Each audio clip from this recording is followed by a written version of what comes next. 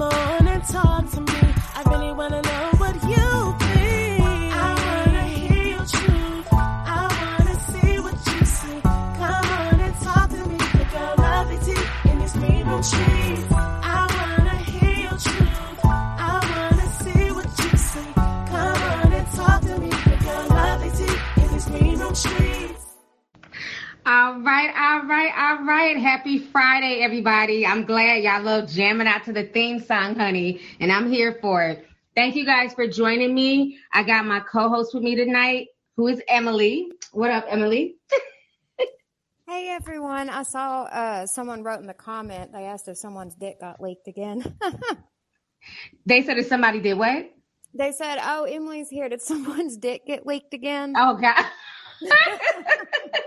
You know, that's the only time we podcast is when somebody goes viral for leaking their peen pics. Child, there was definitely a lot of nudity, frontal nudity this season on Euphoria. Hell, even the first season, there was a lot.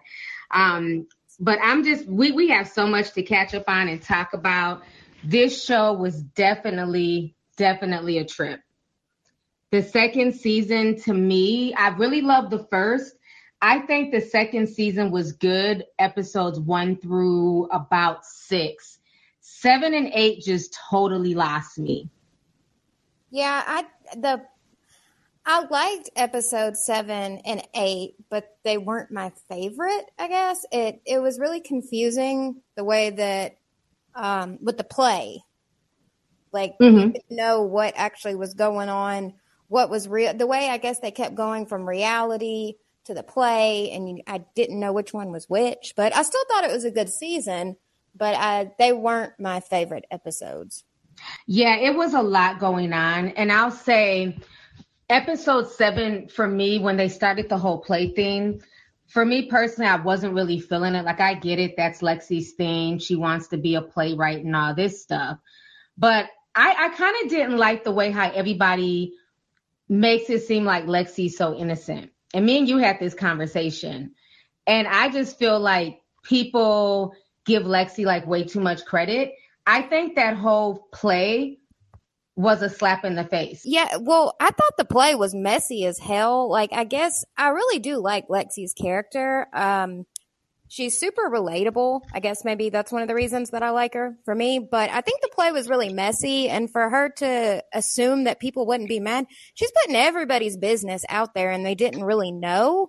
So for her to, like, how she was kind of like interrogating Fez, like, oh, do you think they're going to be mad? Do you think they're not? If you got to ask somebody that many times if you think someone's going to be mad, then you're probably doing something that's kind of messy. Had she just owned it and been like, look, I'm doing this for myself. This is my thing. This is how I'm expressing myself. Whatever it is, what it is. But for her to kind of act like she was so innocent and wasn't trying to hurt anyone, which I do think is the case. But I mean, let's just be honest. It was messy. It was so messy. It was, and especially the way she was doing her sister. Like, we all know Cassie, child, crybaby Cassie. We know she got on our nerves. We know she was wrong for what she did with Nate. But it was like a lot of gaslighting, underhanded, I'm going to throw a rock and hide my hands. That's the vibe I get from Lexi, and I was not here for it. Because I'm like, if you're going to do that, then you need to own it. I was tired of the white girl tears. Yeah. I didn't know, and oh my God, and everybody's mad at me. That's like her sister. Right. That's the cryingest damn family I've ever seen in my life. They are quick to cry. But I like, and like I said, I do like Lexi, but she was being like the whole carousel thing. Like, why she got to do her sister like that with the girl riding the carousel? Oh, I love fucking, you know, like just the way she represented her sister was shitty. Like, at the end of the day, that's still your sister. Yeah, and it came off with a lot of like jealous undertones. And another thing, like I was saying when we was talking all in Telegraph, now everybody want to act like, oh, Lexi's so innocent because she ain't out there fucking everything that moves. But let's keep it real. Who's her biggest crush? Fesco, a drug dealing thug. You know what I'm saying? A hood booger. Why ain't Lexi dating that dude that's in the acting program with her? The one that was messing with the big girl that got dumped? I think that'd have been a perfect match for Lexi. She wasn't checking for him. She wanted that bad boy peen. Yeah. Which, okay, so according to, you're right. According to the show, I get the reason that she liked Fez because she is shy. And usually if you're more of like a shy girl, usually you're going to, I guess, be more attracted to someone who is more confident and will approach you that you don't have to approach. And she liked the fact that he seemed genuinely interested in her and asked her asked her so many questions about herself. So I'm here for the relationship. I like it. I like what they call it, fexy. Is that it? Yeah, that's what they're calling it on Reddit and stuff, Fexy. Yeah, because people wanted them to be together. Yeah, I thought, I thought they were a cute couple, and she bought another side out of Fezco, and he bought a side out of her. But I just hate the fact that her fans try to act like she's so much innocent and she's above reproach. If you say anything about her, oh, you're just mean. The other characters are way more effed up, and it's like all of these kids have issues. None of them are innocent. Yeah. The crying can go, because I think we get enough of that from Cassie. But, I mean, they are sisters, so they're going to have similar traits. I mean, usually you're going to have the similarities as you are with, like, your family, because you kind of grew up the same, usually. Mm-hmm. But, yeah, no, Lexi's no angel. Like, I don't feel like that's cool for them to say that you can't say anything about her. But I think what it is she's just a very relatable character, and maybe, I don't know, they see, like, the way that Cassie is toward her. Because one thing I didn't like, Cassie had the right to be upset about the play, but for her to get up on stage, like, Cassie, it's always been about you. It's always about you. And right now, it's your sister's play, and it's about her, and you somehow got to take your ass up there and make it about you. Now, granted, Lexi made a lot of the play about her, so I get it. Like, I kind of get both sides. But it's like, damn, Cassie, you can't just have a seat and sit down for 1 minute without making shit about you. Exactly. I personally think that the whole play situation should have been done in one episode. Like, it shouldn't have been any cutaways. They should have just did this weird, strange play in one episode. Because it's like, how many times are we going to hear Rue's father's, eulogy? And why do you have it memorized? Like, that's weird.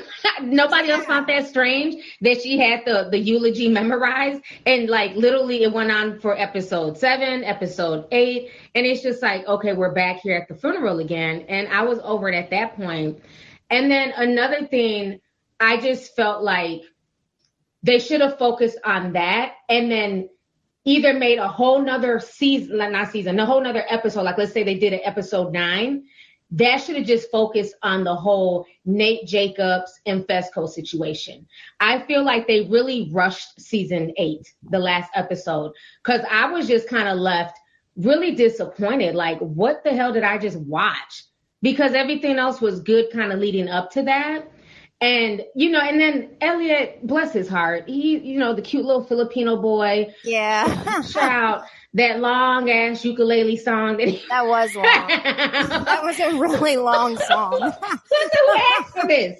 I said, y'all got him playing the damn ukulele and singing. Where's Lori, the one that was supposed to put, Rue into sexual slavery? Like, it was all these people, all these characters that we had in season 2.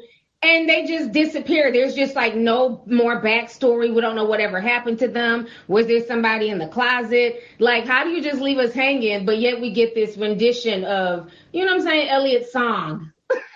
Yeah, it was definitely a little underwhelming. And I hate when, and I know a lot of seasons do it. I know Game of Thrones did it, but I don't know. I hate when the seasons lead or end on cliffhangers, especially since it's going to be like, 2 more years since we get season 3. But I don't like when they do that. I feel like it's kind of just like a cheap way to end things and get people excited for the next season. I would have liked to have had a little bit more. I agree. It definitely felt rushed. But yeah, it's like, are we just completely forgetting about like the drug dealer that's owed 10 grand that is clearly like right. That life? That's not a thing. Nobody's worried about that. Like, that just, oh, well, it got flushed. No big deal. Like, what the fuck? Where is she?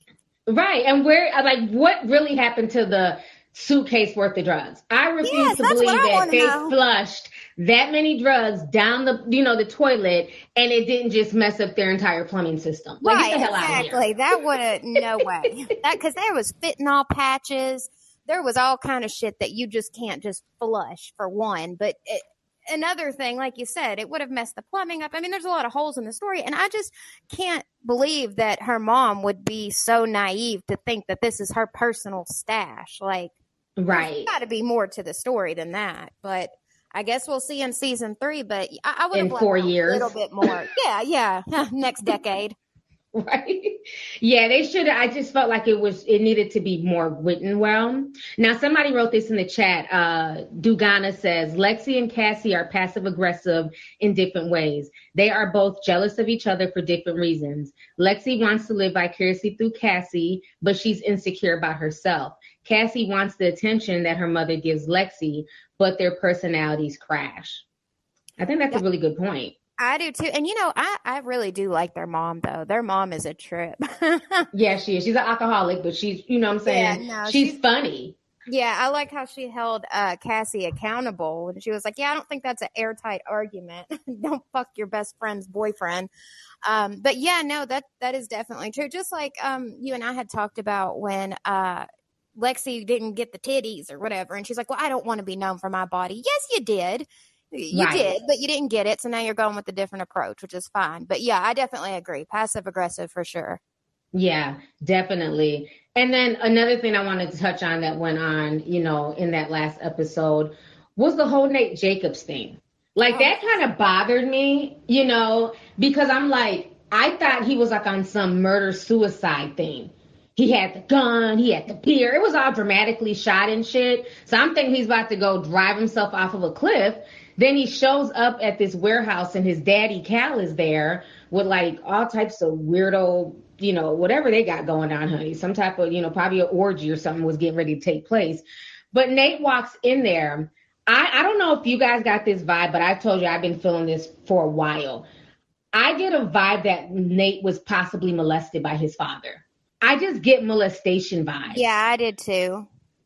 It's their relationship is really weird, and he's so overly angry at Nate, and Nate has a lot of hatred towards him, even though he tries to go out his way to have his dad's back. But I've always felt like maybe him watching that porn at such a young age, I know that Cal found out that Nate was going in his stash. Like, I feel like Cal knew and maybe used that as a way to groom his son, because Nate has a lot of issues sexually, and the fact that you're watching your dad do all of this stuff on camera. And I feel like the hatred that he has towards Nate is because he knows that Nate knows his secret. And I just get molestation tease. Yeah, I did too. And also, I want to know, where's the other brother? Like, in that picture? Yeah. Like, what? I thought they might have touched on that, but maybe I missed it. I didn't get any clues. No, they didn't. Yeah, I didn't get any clues throughout the series. And then when he was saying, I should have protected you, I'm like wondering from what? Like, I mean, I get like, okay, maybe I should have done a better job at hiding like the issues that I was having, or like my kinks and stuff. But the way that he was implying it, it was like something bad happened and he didn't protect him from it. So yeah, I've got that. Because even Nate said in there, somebody mentioned in the chat, Nate was like, he had dreams about his dad raping him. That's not normal. No. You know what I'm saying? That's not normal. Like, who dreams about their dad raping them? So it's almost like, did he think it was a dream, but the daddy was really touching him, when he was young? I just feel like there's more underneath the surface. And my thing is, let's talk about the gun incident that happened in episode 6. When he went into, what's her name? He went into her house and put the gun on her to get, Maddie? Yeah, Maddie. Yep, thank you. He went to her house and, put the gun to her head and everything to get the videotape back. Then he gave a copy to Jules. Why am I forgetting about his name all of a sudden? To Jules. And my thing is, if he went that hard where he put a gun to her head, which was very triggering for a lot of people, including myself, and then he gave it to Jules, I really thought when he had the gun, when he went in there with the gun, I thought that he was about to blow his dad away. That was what I was thinking was going to happen. And then it's like he put everything on a little SD card or whatever and called the police. Well, why did what was the point of you doing that? You literally harassed Maddie and scared her to death. Anything could have happened with that gun. It could have accidentally went off, God forbid. And then he just calls the police casually on his father. It's very sadistic. Yeah, it didn't make any sense to me either, because like you said, he went so hard on that, and they were saying like, okay, he doesn't give a shit about his dad, but he does care about his dad's business, and nobody wants to buy homes from, so they made it out like he did not want that information out, and that's why he did all that to Maddie. And it was almost like, so what was the whole fucking point in all that? And back to the thing with him molesting, I just now thought about it, but I don't know if you remember in season 1, episode 2, where they did the backstory on Nate, and he was a little kid, and he was like laying in the bed, and he had like the covers over his head, and his like dad came in. I thought that, and when that episode happened, I thought he was going to molest him or something, because it kept showing like all the weird porn and stuff like that he was watching. Right. So maybe I'm just crazy or something or weird, but I don't know. That's kind of how I thought when you were talking about the whole molesting thing. But back to him and the gun and all that shit. It's almost now like he just enjoys torturing Maddie, because it doesn't make any sense why he did all that. Like, did he just want to be in control of the situation? Yeah, he definitely comes off as a narcissist to me. Oh, yeah. Definitely 100%, and I just, that ending just like didn't sit well with me, because I'm like, you put that girl through all that torture just to basically call the police on your daddy. Like, child, bye. Okay. Was he trying to like, get back in her good graces because he still loves her? Like, why did he do that? Right. So now we're going to hit on the most craziest part of the final season. Was everything that went down with Fezco and Ashtray. And so we see Fez, he's getting dressed, he's getting ready to go to Lexi's play. And, he's looking good, he's looking dapper. Right. And then the other guy comes to the house. And this is the point where I was like, I didn't know if I trusted Faye. Because I'm like, is Faye trying to set him up? Like, what's the deal with her, And Faye ends up actually looking out for Fezco. I believe that the guy that came in, unless I missed it, I think he was wired. I think that he was wearing a wire and he was trying to record to say that Ashtray and Fez killed his partner. Because remember, Faye kept saying, no, it wasn't them. It was Lori, the drug dealer. You remember Lori? And he was looking shocked, like, hold on, what are you talking about? Why are you changing the story? So, okay, so he was recording on his phone. I thought he was. Okay, perfect. That's what I felt like he was recording. Okay. But I wasn't sure if I saw it or not, but I felt like this was being recorded, because once Ashtray, killed him, Fezco was like, the police are coming, the police are going to be here. I did not like that shootout. It was too over the top for me. I just did not like how it went. I get like, the dramatics and things like that, but you want to tell me that these police officers are shooting the bathroom where Ashtray's in, he's hiding in the tub or whatever. They're able to blast the toilet that is on the same level as the bathtub, but Ashtray doesn't get shot at all. And then he comes out like a 15-year-old Rambo and shoots a cop, and then he gets, shot. I just didn't like it. It was too over the top for me. It was too over the top. Yeah, I agree. And I think that was why, I could be wrong, but I think that's why Fez grabbed his phone and put it in that drink, was because that he was recording on his phone, which, by the way, I love Faye. Like, if she would have sold him out, I wouldn't have liked her anymore, but I love her character. But Ash was one of my favorite characters, and so obviously I'm a little salty about that, but right. I didn't understand, like, why did he do that? Like, why did he kill the guy? It didn't make any sense. I mean, I guess I get why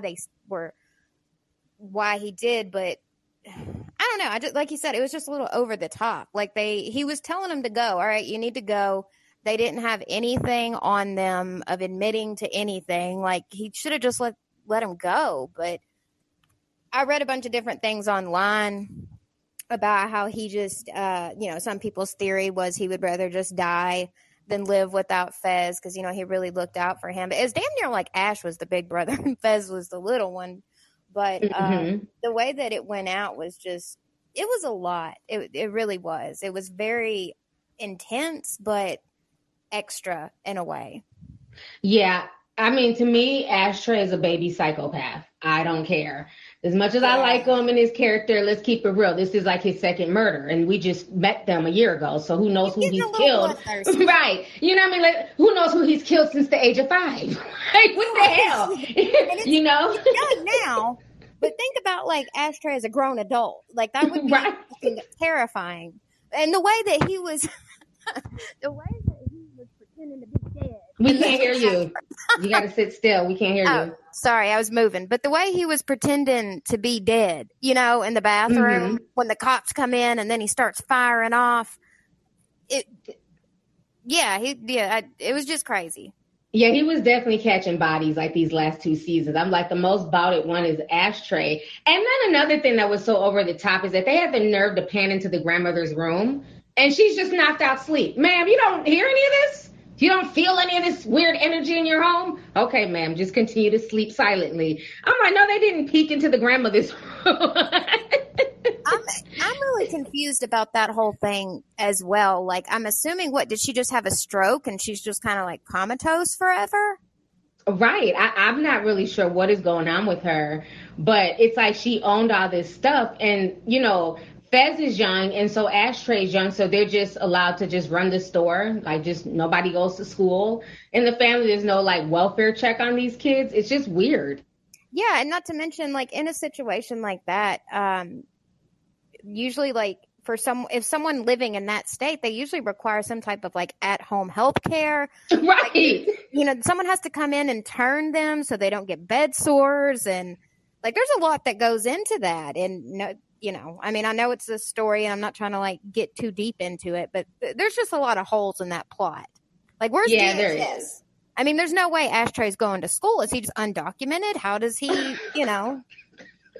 It's like, if y'all can just add random frontal nudity, we can get a bit more backstory on, you know, what's going on with the whole Fez and Ashtray situation as far as like, who's checking on them? Because these are technically teenagers living by themselves, running a drug bin, and then running that store. So the whole situation is like really over the top. But we're going to go ahead and start taking in some calls. I want to know your thoughts on episode 8, season 2 of Euphoria. So I'm going to start bringing some of y'all on stage. Make sure you're muted until I call your name. Let's see here. Got a few people on. So let me go ahead. Taylor Joy, go ahead and unmute your microphone. Oh my goodness. Hi, Auntie. How are you? I'm doing good. How about you? Good. Okay, so I am obsessed with Euphoria. Like, have been watching from day one. So a couple things about the Fez and Ashtray thing. I do know that on like the season 2, episode 1, how they were talking about like Fez doesn't really have family. Like, his grandma went in and popped his dad in that like strip club thing, popped him in the leg, so he's not around anymore. And then someone had gave Ashtray to the grandma as collateral, so as a baby, so that's probably why he's not like undocumented, or that's why he is undocumented, because he's like a collateral baby and the girl never came and got him, like the mom never came and got him. And so that's why people aren't like looking for him.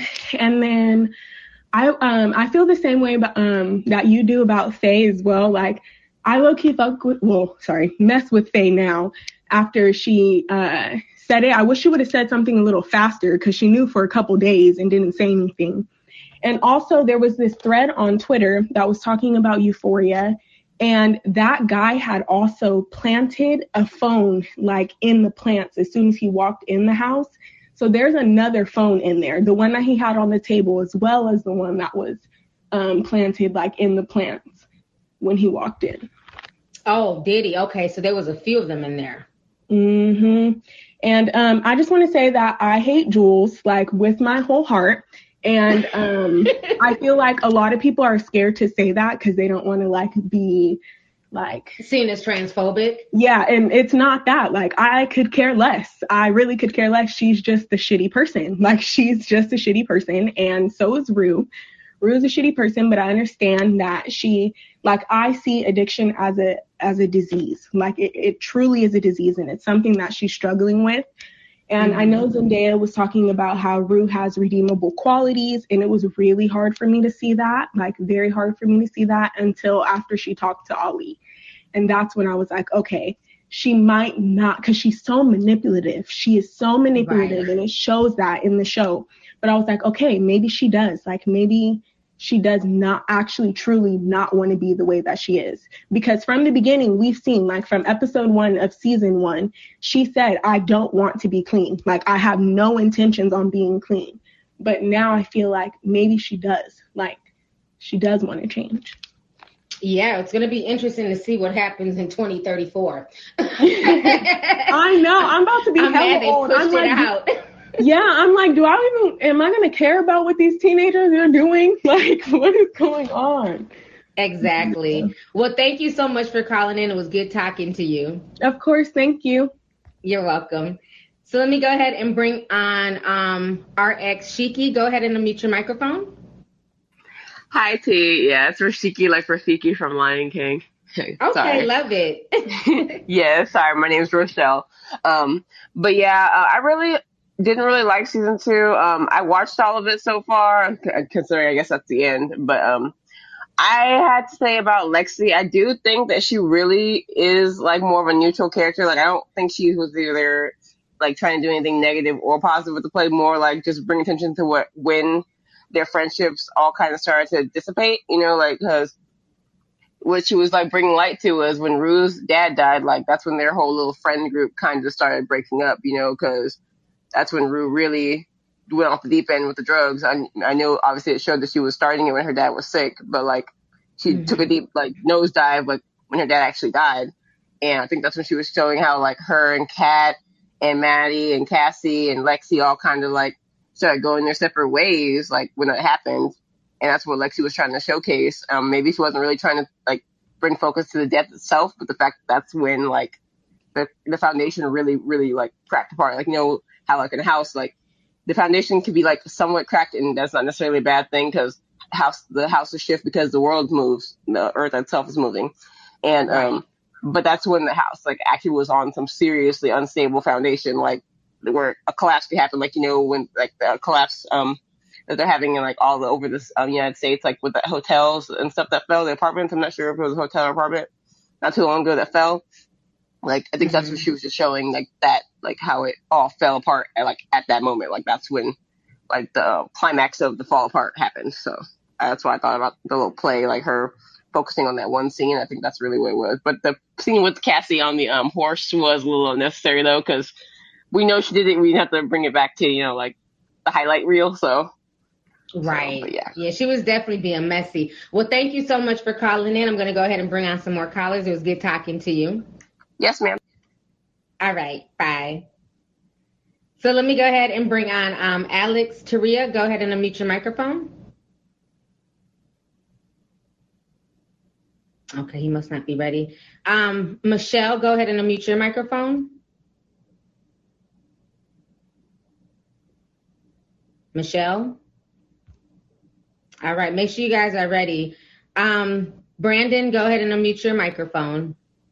Hello, can you hear me? Hi, I can hear you. How are you doing? Awesome, I'm good. I liked season 2. I didn't think season 2 was horrible. My problems are mainly with this Nate storyline. Ryan Reynolds here from Mint Mobile. With the price of just about everything going up during inflation, we thought we'd bring our prices down. So to help us, we brought in a reverse auctioneer, which is apparently a thing. Mint Mobile Unlimited Premium Wireless. How to get 30, 30, how to get 30, how to get 20, 20, 20, how to get 20, 20, how to get 15, 15, 15, 15, just $15 a month? Sold! Give it a try at mintmobile.com/switch. $45 up front for 3 months plus taxes and fees. Promo rate for new customers for limited time. Unlimited more than 40 gigabytes per month. Slows full terms at mintmobile.com. I mean, Sam Levinson said that for this season, this was going to be a Nate redemption arc. But if that's the case, like, you failed miserably because he just comes off as dumb and confused. Like, I feel like the motivation this season was that he was going to try and save his dad, and then was kind of like, you know what, they're like, you're a lost cause. Like, there's no point in saving you. But if that's the case, I didn't understand. if like, why would he go over there with a gun to intimidate Maddie to get the CD? Like, what did he really think Maddie was going to do with this CD? Because if he was worried Maddie was going to go to the cops with the CD, you did that anyways. You brought all that evidence to the cops. So what was the point in bringing a gun there and traumatizing her? Because you could get in big trouble. They could really send Nate to jail if she had all that on camera. Like, she could really bring him to the cops and get him in big trouble. And then he did all that just to give the CD to Jules.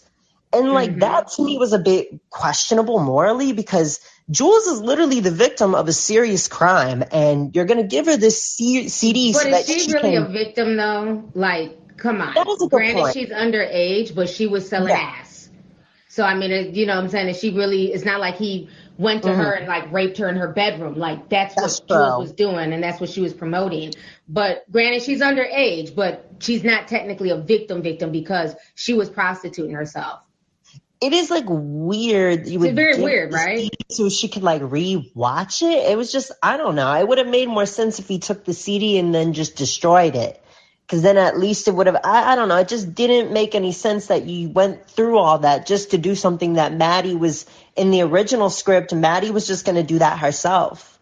It just didn't make any sense that Sam included Nate in that whole part of the story. It just didn't make any sense. Like, the only problem that I have with the show is that he needs a writer's room, because I feel like we get so many ideas and so many plots that are like, they have good ideas, and then he just doesn't know what to do with them, or he just flat out forgets them. Like, he'll bring characters like McKay and then forget about them. Yeah, it's like, what happened to McKay? We haven't seen him since when Nate got into it on like the first episode of the second season.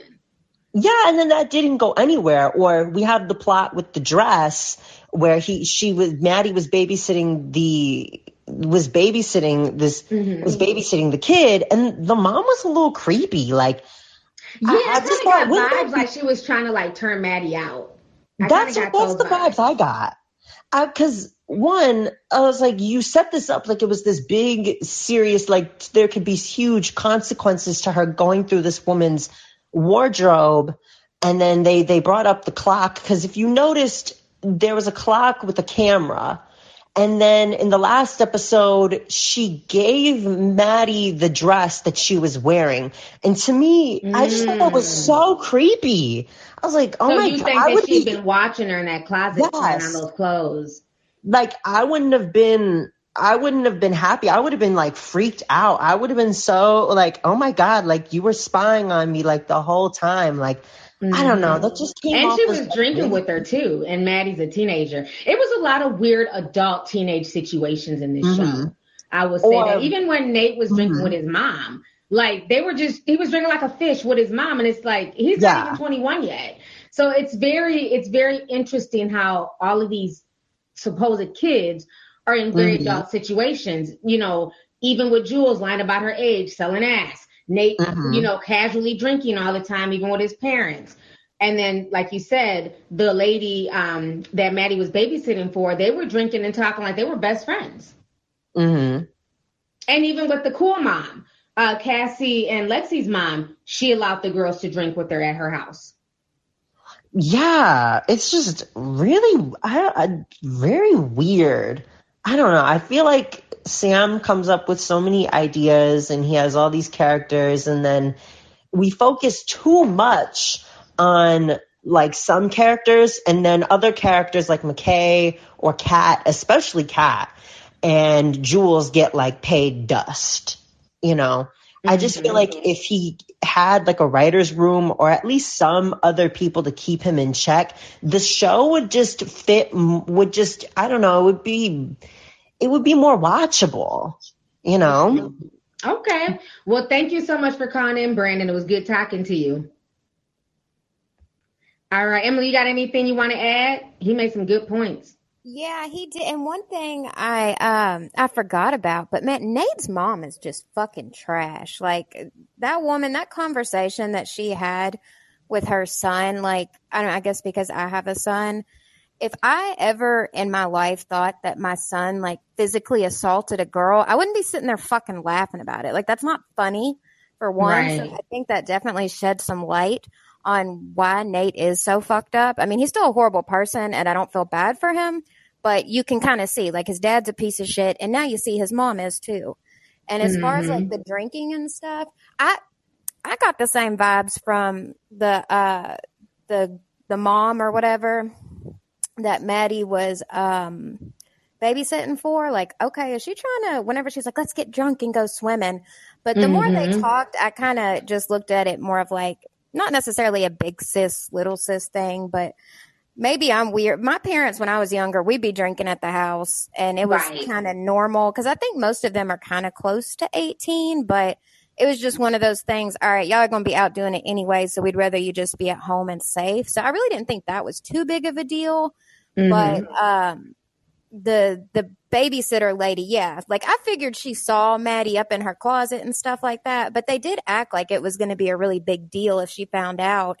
And then come to find out, she just gives her the dress. But I did get those vibes too that she might have possibly, was trying to turn her out or something. Yeah, a lot of people are getting like grooming swinger vibes. Like, like have Maddie be the unicorn for like her and her husband. That's the vibes I kind of got. But yeah, you're definitely right. Everybody parents different. And I know parents when I was in high school who smoked weed with their kids, who drank with their kids. Like I know a lot of parents who smoked and drank with their kids actually. And to each its own. It's not for me to judge. If your mom says it's okay for you to just be, drunk off your ass at 16, that's, I guess, y'all's business. Me personally, I don't want to drink with my kids. I don't want to smoke with my kids. Like, you know what I'm saying? What they do with their friends is one thing, but I don't really want to be like kicking back shots with my kid. You know what I mean? But yeah, that's just me. I will say that my mom to this day has always said one of her biggest regrets, this is like a whole different conversation, but one of her biggest regrets was like getting high with her kids. So, I mean, that goes to show, yeah, it might not be a good thing to do. I guess maybe a learning experience. But when I saw it happening in the show, I didn't really think anything of it when it was like them with their parents. But I just, back to the conversation with Nate and his mom, I think it definitely shed some light on like, maybe they're your average middle class family, but he's got some shitty parents. Yeah, and you know what I also caught? I don't know if y'all caught this. When she was saying that she didn't like Maddie because she felt like Maddie would be trying to set up Nate, like, trap Nate with the baby. And I'm like, bitch, kettle meat pot. Did you not do that to the daddy? Because the daddy, let's keep it real, he was, gay, had a whole little boyfriend, and all of a sudden she got knocked up. So it's almost like she was projecting what she did to her own husband, Cal, onto Maddie. Yep. And I have a hard time believing that her, 10-year-old son stumbled across these discs and she never did. She never had any clue. There was no red flags at all that he was getting down the way that he was getting down. Yeah, I'm sure she knew, but back then it was like, just hide it. It's unacceptable to speak about it. But yeah, I know she knew. And then the way he flipped out and was like peeing on the floor and all that mess, had his peeing out in front of his kids. That whole situation was just weird as hell. So I'm going to go ahead and bring on some more callers. Let me go ahead and bring on Marquis. Marquis, go ahead and unmute your microphone. Hey, y'all. Hey, T. Hey, Marquis. How y'all doing? Good. Okay, so I took a couple of notes. So the first thing I have a problem with is a lot of stories that just there were no ending, like this is the second season that they literally ended the finale with something happening to Fez with the police and we don't know how it ends. And with to me, that's a problem because of the fact that he was a fan favorite since the beginning. And they keep trying to play him as a B character role when, y'all literally started the season with his story, Mm-hmm. And then the whole, I literally came into the green room when you were talking about Ashtray and how you think he's a psychopath. I honestly, when I was sitting there and watching it, I'm like, he has no empathy, remorse. No, Right. He's dead behind the eyes. It's more of it. He don't even have a sense of authority. You know what I'm saying? Like your brother, he loves Fez and he respects him. But for the longest, all he been saying all season is Trey, no. Ashtray, stop. Quit. Boy, stop. No. Quit. Don't kill him. Don't hit him. Like, that's all he been saying. That's all he been saying to this boy, and he has not been listening. So now when it gets to a point like, okay, now, dude, I'm going to have to now take the rap for you. You're like, oh, well, nah, fuck that shit. We all going down. You know what I'm saying? And it's like, now you done got me shot up. You done killed, you like, there's no stopping. They're sitting here guns blazing. Even when the door was open and he saw Fez laying on the ground, that did not stop him at all. And so I agree. That's what I wanted to say about that. I agree with you about him being a psychopath. Another problem for me, and I love the show, but another problem for me was the $10,000 that Rue basically didn't come up with, that's another storyline. Like, what's going to happen with her? Like, we had 2 episodes or 3 episodes after the fact that she actually escaped and got away, and Lori ain't come knocking on no doors. Right. It's like everything's just been left in limbo. Right, like but the thing about it is, when they started the season, they made it seem as if these goons that Lori got is nobody to play with. They had the white boy with the long, dirty hair, sitting there cleaning the guns. They had that white man, had everybody stripped. You remember that? Mm-hmm. So it's like, okay, so yeah, Rue gonna be busting it wide open by the end of the season for some white man who done bought her. You know what I'm saying? Because of the fact that Lori's not playing. So it's like, how was she able to escape? And so she just got free with $10,000. Like, and we gotta wait 2 years to figure it out. So yeah, those was my problem. I'm glad Maddie beat Cassie's bootay. I'm glad of that. I was here for that.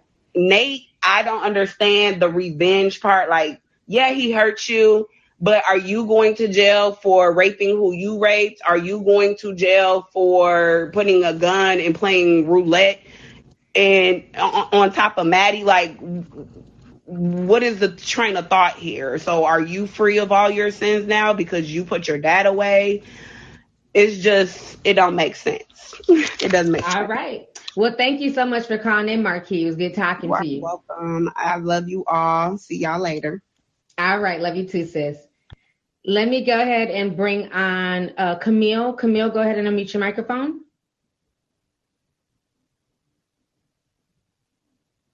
Okay, Logan.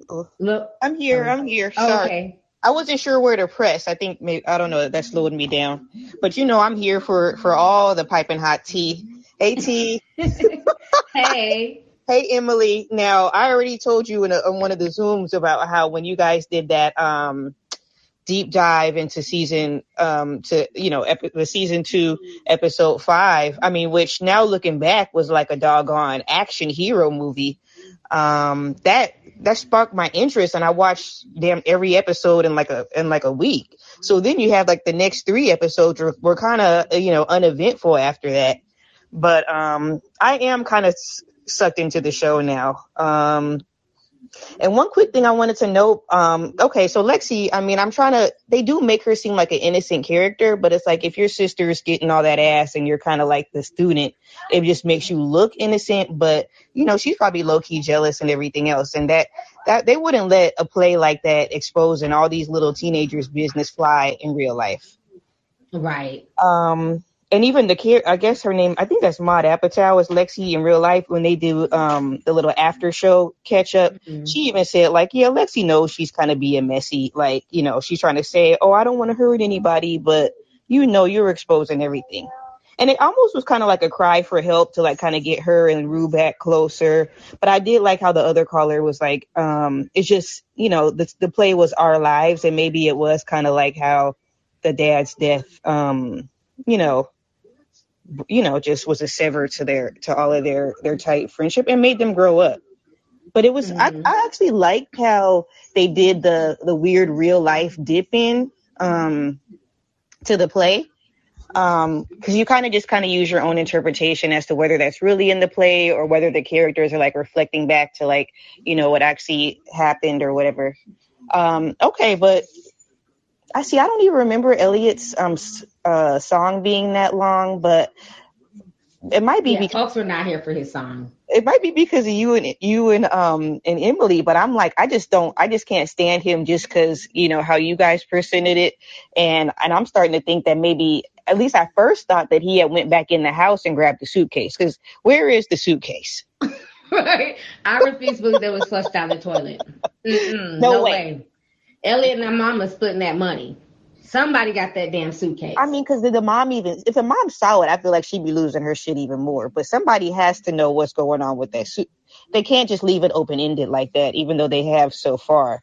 I like the episode after, season episode 6, where Rue was kind of sitting there like sober, withdrawing, and Ali came in the house. That was so sweet, and they kind of gave the sister some shine because, her, like you guys mentioned in the previous podcast, her life is being ripped apart too, Mm-hmm. Exactly. Well, thank you so much for calling in, Camille. We're going to go ahead and take on some more calls. All right. Love you. All right. Love you too. Bye. Bye. Let me go ahead and bring on, let's see here, Elijah. Elijah, go ahead and unmute your microphone. Oh my God, that's so exciting. Okay, sorry. Hi. Hi. Oh my God, I'm gonna stand up for 2 seconds. I've been watching forever. So I'm gonna start with, I'll say I enjoyed it when you were talking about Fez and Ashtray. I believe that, I think Ashtray is the way that he is, just really dead in the eyes. He has no upbringing, basically. Fez is kind of his only father figure, per se. So he doesn't have anyone to really shadow for any emotional check-in or any ideal of basically how to live life correctly. So he kind of just follows what Fez does. And I think that's kind of why he just lacks emotion or empathy and understanding. And as for Lexi. I think so.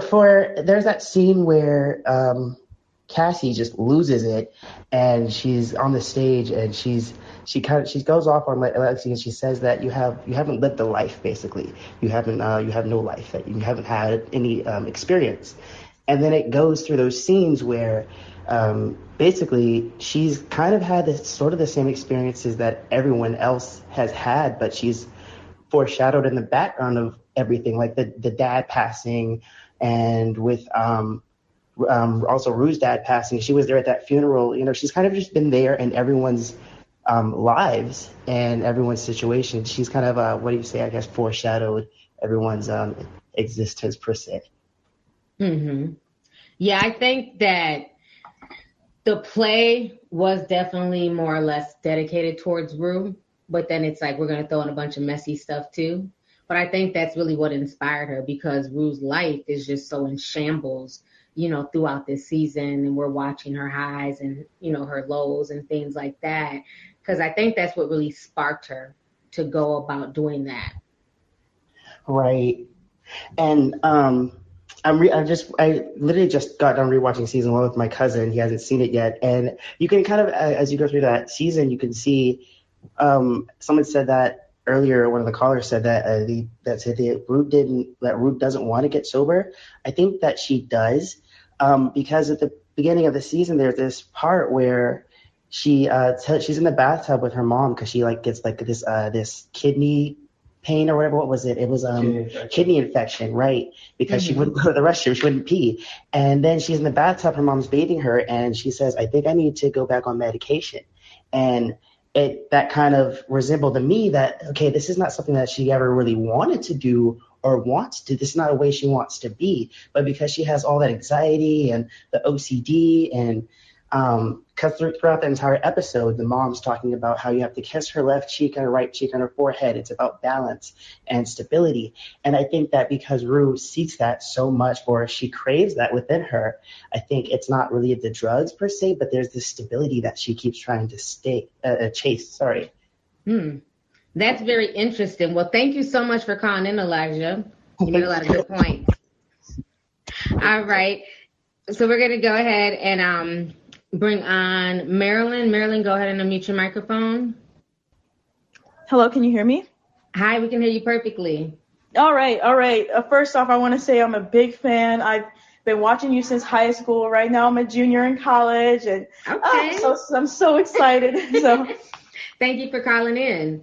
Yeah, no problem. But I wanted to say something. So about that one episode that Rue was in her breaking point, and she was trying to it was when she was getting off the drugs, or was forcefully getting off the drugs, when Zendaya's performance was really good. I wanted to say that I wanted to give advice to people that are high school seniors and anyone that's in college, whether you are a freshman to a super senior, and you know, obviously in college you get roommates and stuff like that. I want to tell you guys, if you have a friend or a roommate that is a drug addict or likes to do drugs, go and snitch on them. You know, because I had a roommate like that last semester, and luckily she did not get to the point of what Rue went through, but she was heading down that path. And you could, like, literally I was on edge all last semester. I was fearful that the police would keep knocking, because me and my other suite mates, we were all people of color, you know what I'm saying? And you know how the police is about, you know, drugs and us and whatever. And, you know, some of my other friends that don't live with us were like, oh, well, you know her home life, you know her situation. I didn't want to snitch on her. But if I were to go back, I would have snitched on her the second time I had seen her do some sort of stuff, because she was one of those people that would talk out loud about her addiction and be like, oh, when I took 8 tabs of acid, or, you know, the one time I took meth, or whatever she likes to do. Yeah, it was crazy. And, you know, I was always on edge, and and even like sometimes I would give her rides because she didn't have a ride, because where I go to school, like, there's not like Uber and Lyft is kind of like, it's really trash over there because of, like, you know, it's a small town. It's not a lot of people. So she came from Pennsylvania, and she doesn't have a car license. And I would always be on edge because I would think she would have, like, drugs on her sometimes. And I was afraid to get pulled over. And sometimes she would ask me to go to the city that I come from. And, you know, because she met this guy off of Facebook dating or something like that, and be like, oh, I know this guy up there that, you know, can give me drugs and stuff like that. It was crazy. And I was telling her, no, like, I cared so much about my livelihood, you know. So I just want to tell anybody that's in college, anyone that's a high school senior, please, if you have a roommate like that, suite mate like that, please go snitch on them. It doesn't matter their home situation, because at the end of the day, your livelihood is very, very important. And one more thing that I want to point out is that, remember when Rue was, like, stealing and stuff? You know, everyone, like, I seen on Twitter was like, oh, that's not realistic. That's not the real thing. But it's realistic, because I work at a Home Depot. And the Home Depot I work at, the town that I, like, go to school in, they have a drug problem. And a lot of the people that come and steal there are people that are, like, drug addicts. You could tell. Even today I went to work and there was someone strung out on heroin. You know what I'm saying? So that stuff is for real. And, you know, I want to let, you know, even young people realize, like, look, this stuff is for real. And I know I'm just a college junior about to be a senior in August, but, like, this stuff is for real. So I just want to tell everyone, please, you know, be a snitch. It doesn't matter. Be a snitch, because your livelihood does matter. But anyways, I want to let other people talk. Thank you for letting me step up in front. Yep, thank you. Definitely. Bye. These drugs, Emily, that people are using nowadays are a trip. Did she just say meth? Like it was weed? Yeah, for sure. And well, hell, meth. Maybe because I don't know if it's where I live or whatever. But yeah, no, meth is very common because I've said this for a long time. Like, just for people who don't know, so MDMA, which is Molly, it is methylendoxymethamphetamine. You're doing meth. When you do Molly, you're doing meth. So a lot of people that start. So people want to get judgmental when they hear the word meth, but then they'll pop a Molly thinking that it's something, more glamorous. Yeah, and I mean, I'm sure there's pick your poison. I don't know the chemistry. There's a couple more things in there, but it's pretty much meth. Like back in my heyday, a lot of people talk about, I would do ecstasy and do this, and that, and third. I'm like, I'd rather just do meth, because when I would do really good ecstasy, it just felt like I was doing really good meth, because with ecstasy, it was kind of like luck of the draw. You didn't know what you was going to get. Sometimes you get some that were real caffeine based, some that were, you just didn't know. You didn't know what you was going to get. Cause I mean, hell, these people are pressing these pills in their bathtub somewhere. So I just rather, which I mean, that's kind of a contradiction, because a lot of the way people make meth, but anyway. Remember what I told you a long time ago when you had a conversation about drugs, and I said, I never understood like this arrogant hierarchy. Because at the end of the day, like, how we were talking about people who like snort coke versus like crackheads, and like crackheads are seen like, bottom of the barrel, like the worst people. But when you think about it, cokeheads do a lot of shady shit too. Oh, just absolutely. Because you're snorting it. Some of the biggest scammers, liars are cokeheads. But because, coke is seen as more glamorous and a party drug, people are quick to judge a crackhead. But I always feel like, it's just about you picking your poison. You can be addicted to anything, from food to, chocolate to shopping. You can have all types of addictions. And I just always hated like the whole drug hierarchy thing. Like, she does crack, or she does, E, but I do Molly, I do MDMA. And it's like, if you can't function unless you have it, I don't even care if it's weed. If you can't function unless you have to be high every day and have a blunt hanging out your mouth like every hour on the hour, you're an addict.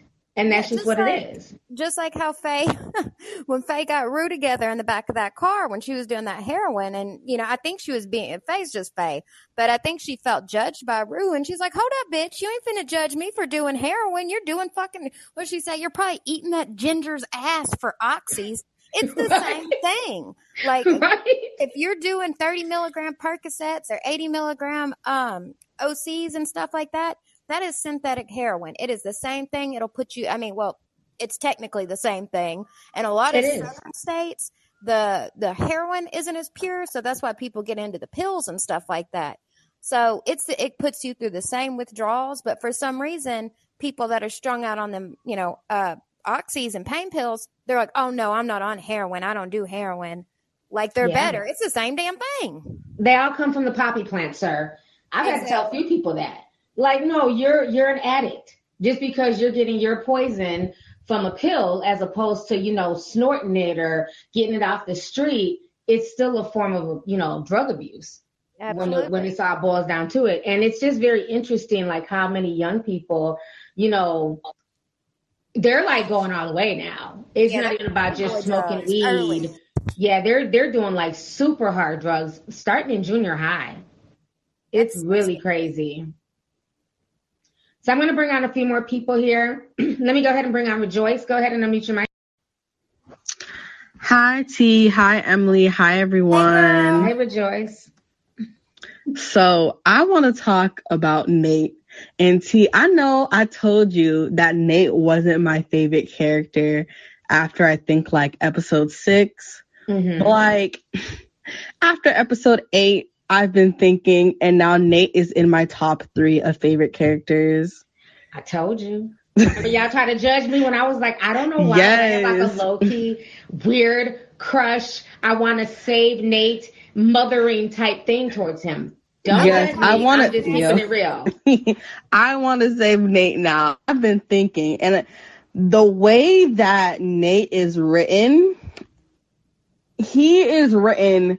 I feel like he has like some type of split personality disorder, especially because after he had that conversation with his mother and he was like, I don't remember, like he kept saying, oh, I don't remember being mad as a kid, or I don't remember this, I don't remember that. I feel like he is having blocks of memories, you know, throughout his years for some reason. Mm-hmm. Yeah, because the way the mother described him versus how he saw himself was two totally different things. Yeah, like Nate literally feels like is acting like he's the best guy ever. Like he didn't hit Maddie at all. Like he's such a loving boyfriend, but he is none of that. So I feel like for some reason he has like some split personality disorder that's undiagnosed that he don't even know about. Yeah, when we say that we like Nate, as far as like, because people are like, fan favorite, oh hell no. The reason why there's like a subset of us who do like Nate, it's something about the way he's able to basically bare his soul cinematically on camera. Like I was explaining on Zoom, every now and then he'll look into the camera with his big brown eyes and you'll see like an innocent child. It's something about him, and it tugs at my heartstrings where I feel like, oh my gosh, I need to rescue Nate from this crazy family and this crazy life. It's something about his eyes, y'all. He has like sad eyes, and it just I remember when I texted you, I was like, oh my god, I think I'm like falling for Nate, or I want to save him or something, because it's the way he looks into the camera, where it's like you almost forget that he's done like all this wicked stuff, and then he still has like these boyish charms. Yeah, you know what I'm saying? And he's, he's cute. Let's not forget that. He is handsome. He's a very good actor. He is. He's a good actor. British till y'all told me, because I didn't watch the After thing. But yes, if you watch the After thing, oh my gosh, he is British, and I was like, wait. I think they said he's from Australia, because when I called him British, the Aussies got mad, honey. He's not British, but I guess they all sound the same. They sound similar. My bad. No, he's Australian. They're saying in the chat. And he's Australian. Look, and he's 6'5". And he's 6'5". Look at me.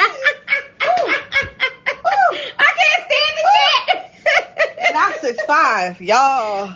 You can tell he got the best body and the best height on the show. That's why there's like this whole subset of people who are like, we're so torn, because we know Nate ain't shit. But when he looks into the camera, you kind of want to forget all about that now. Like Nate, what he ain't doing nothing. Nate is very intelligent, and he's very good at reading people's character. That's one of the traits I really like about him. Like when he called Cassie on her bullshit. Yes. Oh my gosh. He got her together. So that is one of the things I really like about him, how smart he is. But I don't know, maybe I'm just more team Fez. Fez is the fine one for me. But no, I have jumped on the Team Nate bandwagon. Fez is still my favorite. He's my top favorite, but then is Nate. And I just feel like it's like his childhood. I feel like I wish we got more about like his childhood or something, because something went on to make him the way he is. Yeah, definitely. Somebody called Cassie Lovely Cassie and showed a gift of her boobs bouncing. Y'all are so mean. That's supposed to be me running after Nate talking about Lovely Cassie. They are messy in the chat tonight, honey. Well, we all know to call, so. Yeah. Now, all y'all in the comments, don't tell me that when Nate was being all sad and moody, okay, I think in either season 7 or season 8 when he was going crazy, y'all did not feel something for him. Do not tell me that. They're like, nope. Y'all the best. Y'all have no heart. Y'all have no soul. Because when I realized all the things that he was going through, I was like, damn, that makes sense. And I started reevaluating his whole life, and I'm like, you know what? He's not that bad. You know, he just needs to get help. He's good. Just somebody get him a therapist and he'll be fine, okay? And also stay away from Maddie. He just wants to have a family. He wants to get married, have kids. Like, He not that bad. Nate is a narcissist. He is bad. But I just think because he's fine, he got that height. And then when people watch the after show and that accent hits you, that is why people are so torn over this Nate character. Because they keep conflicting his shitty character on the show with his real life character. Like, these Nate battles are so funny on Reddit. Because I'm torn. I am. And what even torn me more was when I watched the act. Like, I saw a clip on Instagram where the actor, Jacob, he was saying, yeah, I would, honestly, if I saw Nate in person, I would beat Nate up. And I'm like, damn, how is he playing this character? Because yeah, he's a great actor. He definitely is. He's a great actor. All right, Rejoice, we're going to go ahead and take on some more calls, but thank you for calling in, sis. You're welcome. All right, bye. Let me go ahead and bring on Alex. Alex, go ahead and unmute your microphone. Right. So I'll keep this brief. I think what's happening here with Nate is that similar allure with like the Virginia Tech shooters, Richard Ramirez, like all those dangerous types that are real tall that people can't help but feel sorry for. They have these real sad backgrounds that just draw the girls in. And I think this same thing's happening with Nate because he's very much giving sociopath. He's giving school shooter. I wouldn't be surprised next season if we see something of the sort. And I called in to talk about him because I agree with the last caller. I do think something happened to Nate. I do think he's blocking things out. I don't think sexuality repression is the reason he freaked out in the first season. Like, he lost his mind. And I think it hints to something a lot closer. A lot of people online were saying, oh, Cal on top of him, it means nothing. Or it's just a metaphor. I don't know. I guess we'll see. You made some good points. I didn't even think about that because it's a lot of like subliminal stuff in this show. So the fact that you said that this character is written, because Nate has caused like great battles, okay, on social media, because there's a section of people who really have fallen for him and they feel bad and they want to help him. And then there's the other sections like he's a sociopath, F Nate, you know, and that's really cool that you brought up the fact that even in the real world, look at all the women who are fawning over people like Ted Bundy, Richard Ramirez, Chris Watts, who killed like his entire family. Exactly. And they, like you know, that bomber. Yeah. That's a really good angle. I didn't even think of it like that. That's really how he's written. Because again, you'll go from like hating him in certain scenes, and then he'll just look at the camera and they'll pan towards his eyes in a certain way. And then it's like, oh, poor Nate. Exactly. Well, that's all I had to say, but thank you for having me. Definitely. Thank you for calling in, sis. Emily, she made some good points, right? She really did. That was a really, really good angle that I never even thought about. And I think that Nate has like almost kind of like Cassie in a way. Maybe that's why they click. But it's almost like he has this fear of like being alone, or he has to be loved. Because you notice like there's Maddie, there's Cassie, and then there's Jules. And so in that scene, he went from Maddie, who he terrorized, then he went to Jules, and then he went to Cassie. It's almost like he has to be loved, or he has some weird feeling of being alone in a way. But yeah, no, those were great points that she made, and great points what Joyce made about maybe he's like blacking certain things out, because he kind of does. Sometimes he seems to have a lot of self-awareness of how shitty of a person he is, and then sometimes it's like he doesn't. Yeah. And people are like, oh, I can't believe somebody likes Richard Ramirez. He was a serial rapist and a killer. You'd be shocked at how many like these like serial killer guys have all types of fans and women wanting to marry them. Charles Manson was probably even more popular once he went to prison than even out on the real world. He had a whole cult following of people. Yeah, like who just in love with him. So that is very interesting that they kind of wrote Nate's character like that. Because like I said, initially I couldn't stand him. I'm like, oh yeah, he's cute, he's tall, but he ain't shit. And then it's like the seasons went on, it's like you really start to like feel like empathy for him in certain situations, you know, but then he'll ruin it by putting a gun to Maddie's head. And then the next thing you'll love him again because he's given that video, you know, that recording to Jules. So it's like that constant yin and yang, that constant confliction with that character, Nate. And that's how it is with a lot of these characters. I mean, even if we take Rue, the main character, for example, there's times I want to just beat her ass and, where's my belt? She's so disrespectful to her mom and her sister. And then all of a sudden another part of her will peek through and you feel bad for her. And it's like, then you remember she's an addict. So that's not even necessarily Rue acting out. It's the addiction. Yeah, and I think that's very just relatable in life in general. I mean, that's why I like, just say different shows and stuff like POV characters, not to keep referencing Game of Thrones, but it really gave a different angle of people and why they tick. So just in real life, like you might know someone not super well, but they might come off as a shitty person, but everybody has a backstory as to why they are the way that they are. And they have bad qualities, but then they also have redeeming qualities.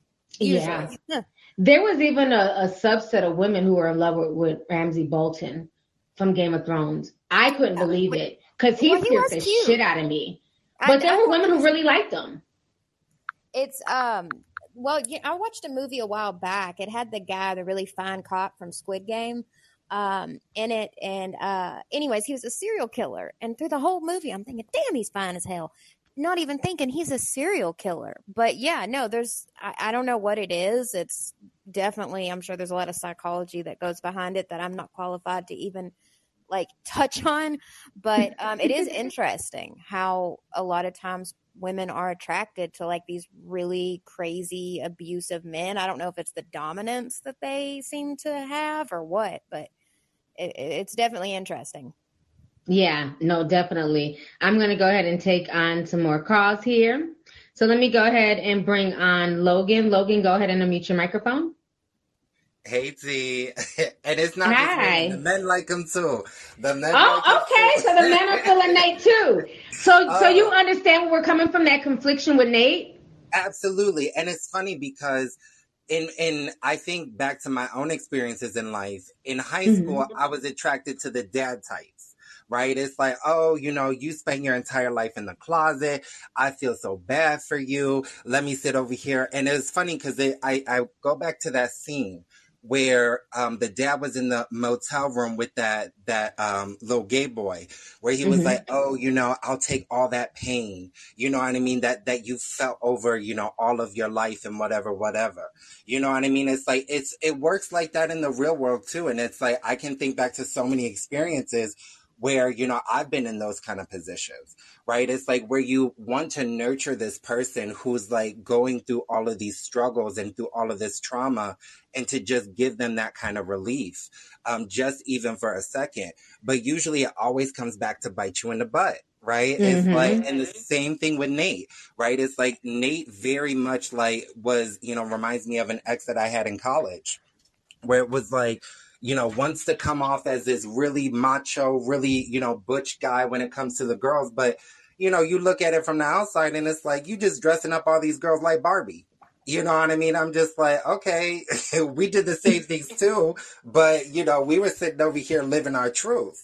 Right. So I understand the appeal of a Nate, right? Because it's like a lot of people use that, right? They use that sympathy. They use that sort of pain to really sort of show their vulnerable side.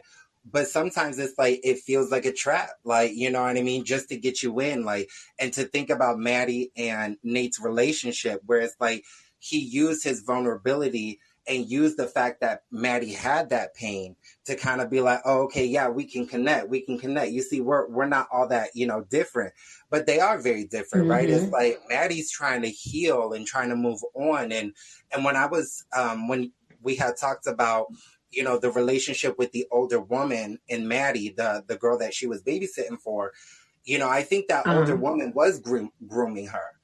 Grooming her in a sense of like, oh, this is going to be your life, or this is what can be your life. Like if you play your cards right, you'll sit over here and you'll get this dress one day, right? But you're going to have to be kind of smart about it, right? It's like in the sense of like, yes, you got cameras all over the house, kickback, whatever. Because it's like really inappropriate. Like why would you be at a soccer game with, the person you're babysitting and all of this other stuff.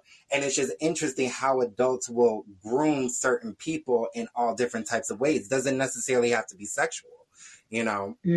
But for me, I'm more concerned about the suitcase. Because HBO's pulling this little thing. I'm like, there is no way. I don't know no dealer on this earth that's going to sit over here and shy away from $10,000 worth of product gone missing. You know what I mean? She showed up with necklaces, and she straight out said, I'm not a pawn shop. You know, it's like, where's my money? But you know what? I think it's an HBO tactic. They use this for a lot of their shows where they'll sit over here and keep them open-ended for the next season, you know, kind of cliffhangers so that we can sit over here and sort of get ready for the next season. But realistically, now that Fez is going to be in prison, basically, my thing is like, you know, Rue doesn't have anywhere else to go to get a fix. So she's going to have to see lawyer. She's going to have to see lawyer again. Right. She don't have no dealer. So I wonder how that's all going to play out. It's going to be interesting to watch. But thank you so much for calling in. It was really good talking to you, Logan. No problem. I love you, T. Love you too. Bye. At the end of season 2, she was like, I stayed clean for the rest of the school year, not like I had a choice. So I wonder if maybe that had something like with Fez not being around. And obviously, one thing though, I will say on the show, usually when you're a drug addict, you have like a phone full of people. So I have a hard time believing that just Fez and Lori were the only people she could get drugs from. Plus, I thought at one point, didn't Fez cut her off? But they got into it. Yeah, just piggybacking off of his point though, that is interesting with the Lori and Fez. So. It is. Let me go ahead and bring on Juicy. Juicy, go ahead and unmute your microphone. Hello? Hi. Can you hear me? A little bit. Can you turn up your phone volume? Oh. Hello? Okay, that's better. Okay, thank you so much. Oh my God, I'm so nervous. Oh my God, T.I. long-time D-Zipper. Oh my God, you are my queen. I just want to say, and I want to say, gosh. Discord family, what's up? Oh my God. Anyways, thank you. This show got me so, oh my God, all over the place. But I want to get straight to Jacob. And just to reiterate what the previous caller said about, you know, America's serial killers like Charles Manson, Richard Ramirez, or I can't remember who, just those. Jacob is going to be America's serial killer. He reminds me of John Wayne Gacy. Now, if I don't know if anybody know who John Wayne Gacy was. Is Jacob Nate? Oh, I'm sorry. I'm completely. Because we're like confused. Like, who's Jacob on the show? I'm sorry. I'm talking about Nate. Okay. Because the chat, all I see is who? Nate? Okay, so you're saying his real name, Jacob. Okay, cool. Yes, Jacob. Sorry. He's like John Wayne Gacy. If anybody knows who John Wayne Gacy is, he was the most prolific serial killer. He was from Chicago. He murdered up to 33 men and boys, and they're still counting to this day.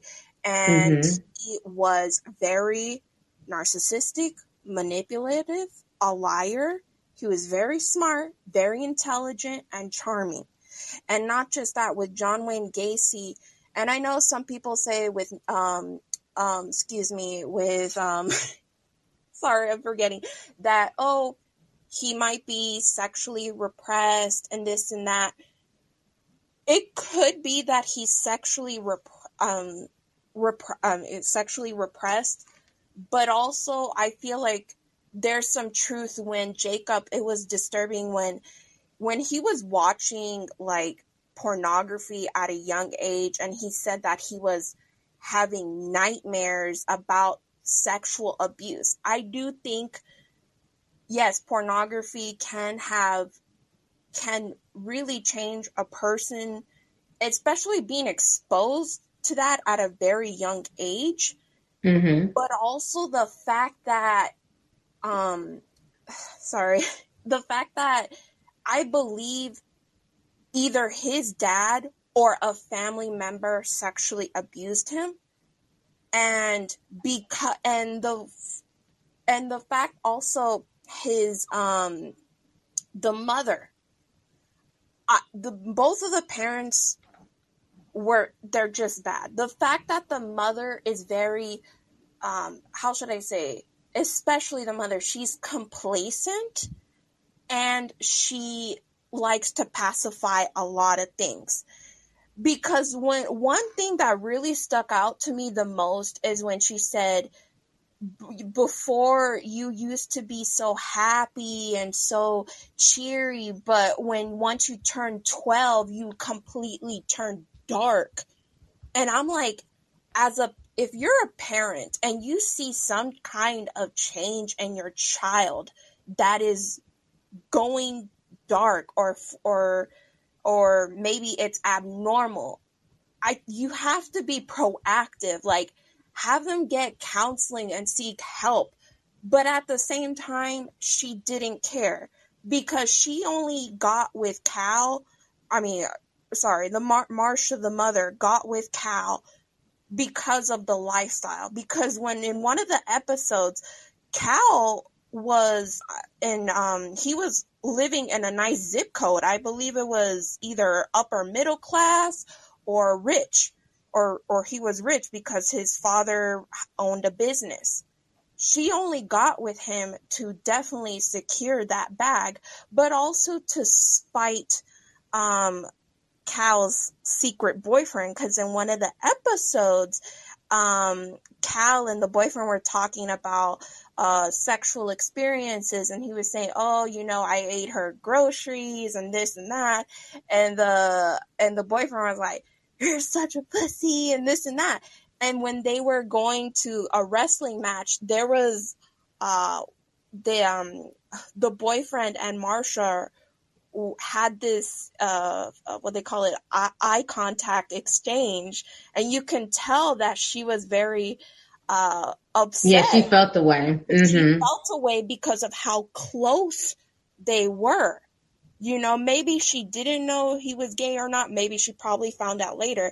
But she only stayed with Cal just for the lifestyle and for, the money. And, she's not the only one. And I'm not trying to offend other people, but men and women sometimes stay in a relationship because of the lifestyle and the income. And another thing I wanted to point out, in the last episode, I believe it was the last episode or not, but when Jacob was in his father's office and he was holding on to one of the little architect models, and people were wondering, oh, why did he snitched on his dad and this and that? Because Jacob wants to inherit that his father's business company, because Cal owns the town with all them apartments and his business ventures. He wants to inherit that money. That, I believe, that is probably the real the reason why he snitching on his dad, and because he wants that in business. And, okay. Well, thank you so much for calling in, Juice. We got to get to some more calls. But it was good talking to you. Too. Thank you. Have a great night. Bye-bye. You're welcome. Good night. Let me go ahead and bring on Raja. Raja, go ahead and unmute your microphone. Oh my God, T, you said my name right. Hey. Hey T, hey Emily. It's so good talking to y'all. First off, I want to say I love when y'all do like joint podcasts. Like, it's like y'all perspective like is really great. Thank you so much. But I wanted to talk about Nate and like his dad, and y'all was saying like how y'all feel like he was molested. Like, I never looked at it like that, but that was an interesting point. I kind of looked at it as like I don't know if you remember, but you talked about porn and how it had like a mental impact, right, on you and stuff like that. And I think that's where that dream sequence, that nightmare comes from, because he was like exposed to it so early, like at 8. That's like a traumatic experience, especially like seeing your dad like roughly having sex with somebody that's because it not wasn't your like mom. just normal missionary sex. It was like, you know, Exactly. really brutal and derogatory and stuff like that. Exactly. Like it was like brutal. Like he was saying wider and like doing all kind of crazy stuff. So it's just like being exposed to that sex at such a young age traumatized him. So like I feel like that's why he resented his dad, and like he also, you know, wanted to inherit the business. So that's the part of the storyline of the last episode that I didn't get. Like he wanted to inherit the business, and the whole point of him supposedly going to get the tape from Maddie was because he didn't want Maddie exposing that, because nobody wants to buy a home from a pedophile, right? But then you give it to your dad, you give it to the cops to put your dad in jail. So what was the whole point? Like everybody was saying, what was the whole point of him doing all that to Maddie if he was going to do it anyway? He could have just left that girl alone. Like, it was crazy. And it was like a lot of open, like, none of the storylines were ended. Like, that stuff with Lori, honestly, I love Rue, love her to death, but she should have got pimped out or killed or something behind those drugs, because that shit is not going to fly in real life. Like, I was on Twitter when I saw the suitcase and her doing the drugs. I'm like, man, if something serious doesn't happen to Rue with behind these drugs, I'm gonna have to tune out, because this is just becoming too much. Like, I don't know what's going on. And then like he does with a lot of storylines, he just didn't finish it. Like, and I really we haven't talked about Rue and Jules since, like, do you think like when Elliot told Jules that Rue was on drugs, was it him that she had sex with and cheated on Rue with? Because I didn't catch that part. Was who had sex with Rue, cheated on Rue? You talking about Jules and Elliot? Yeah, like I think. Yeah, I believe they had hooked up. That's why everybody was so mad at both of them being fake and coming together against Rue for her drug issues. When Elliot, she met him in the laundry room doing drugs at a party. Right. And, you know, Jules was introduced to Elliot via Rue. And knew how, you know, the feelings that she had for Elliot. So it was like, for them to hook up, that left a bad taste in a lot of people's mouths. Yeah, and I think Elliot was like trying to manipulate Jules in that situation, because he kept telling her, oh yeah, you're cool, you're this, you're that. But I'm pretty sure Rue already told you all this. And then like I feel like him telling Jules that Rue was on drugs was not to like inform her. It was just like, okay, this is going to be the straw that broke the camel's back so I could get to Jules. You know what I'm saying? So I feel like it was like very manipulative, but they didn't even expand on that storyline. I'm just like, what the hell? Like, why bring up a storyline if you're just going to leave it hanging? But I know you got a lot of callers to get to. Thank you so much. It was so great talking. Definitely. And thank you so much for calling in, sis. Appreciate you. Let me go ahead and bring on Jose. Jose, go ahead and unmute your microphone.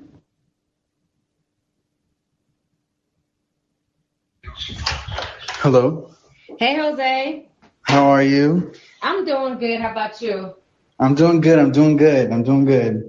So you've been catching up on Euphoria. I know that's all everybody's been talking about. I have a love-hate relationship with the show. I do think it's beautifully filmed. I think has an amazing cast. I think it's really cool.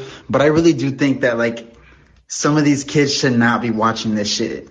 There's a lot of agendas. Let's talk about it. Like, it reminds me a lot of like Recovery Road, Degrassi, Skins. There's always been these shows with like teens doing drugs and partying and all that. But I do think that there's a lot of agendas being pushed. I think it is glamorizing toxic relationships, toxic friendships, just that really dark-sided part of like love as well. And I understand it's also raising awareness at the same time, but I don't think, like, honestly, we've all spoken about how kids aren't consuming the same way we used to consume things. Like, we would see something and be like, ugh, or if we knew someone did drugs. Like, I remember in high school, we all did drugs, but bitch, you better not let nobody know.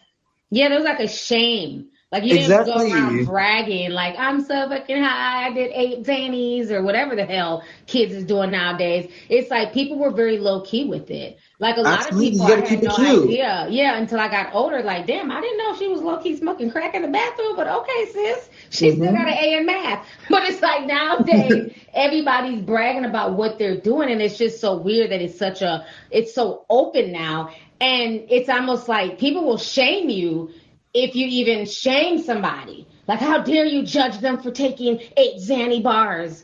Yeah. Okay, well, I just don't want them to overdose in my kitchen, but go out, sis. Yeah, you're fucking up the vibe. Right?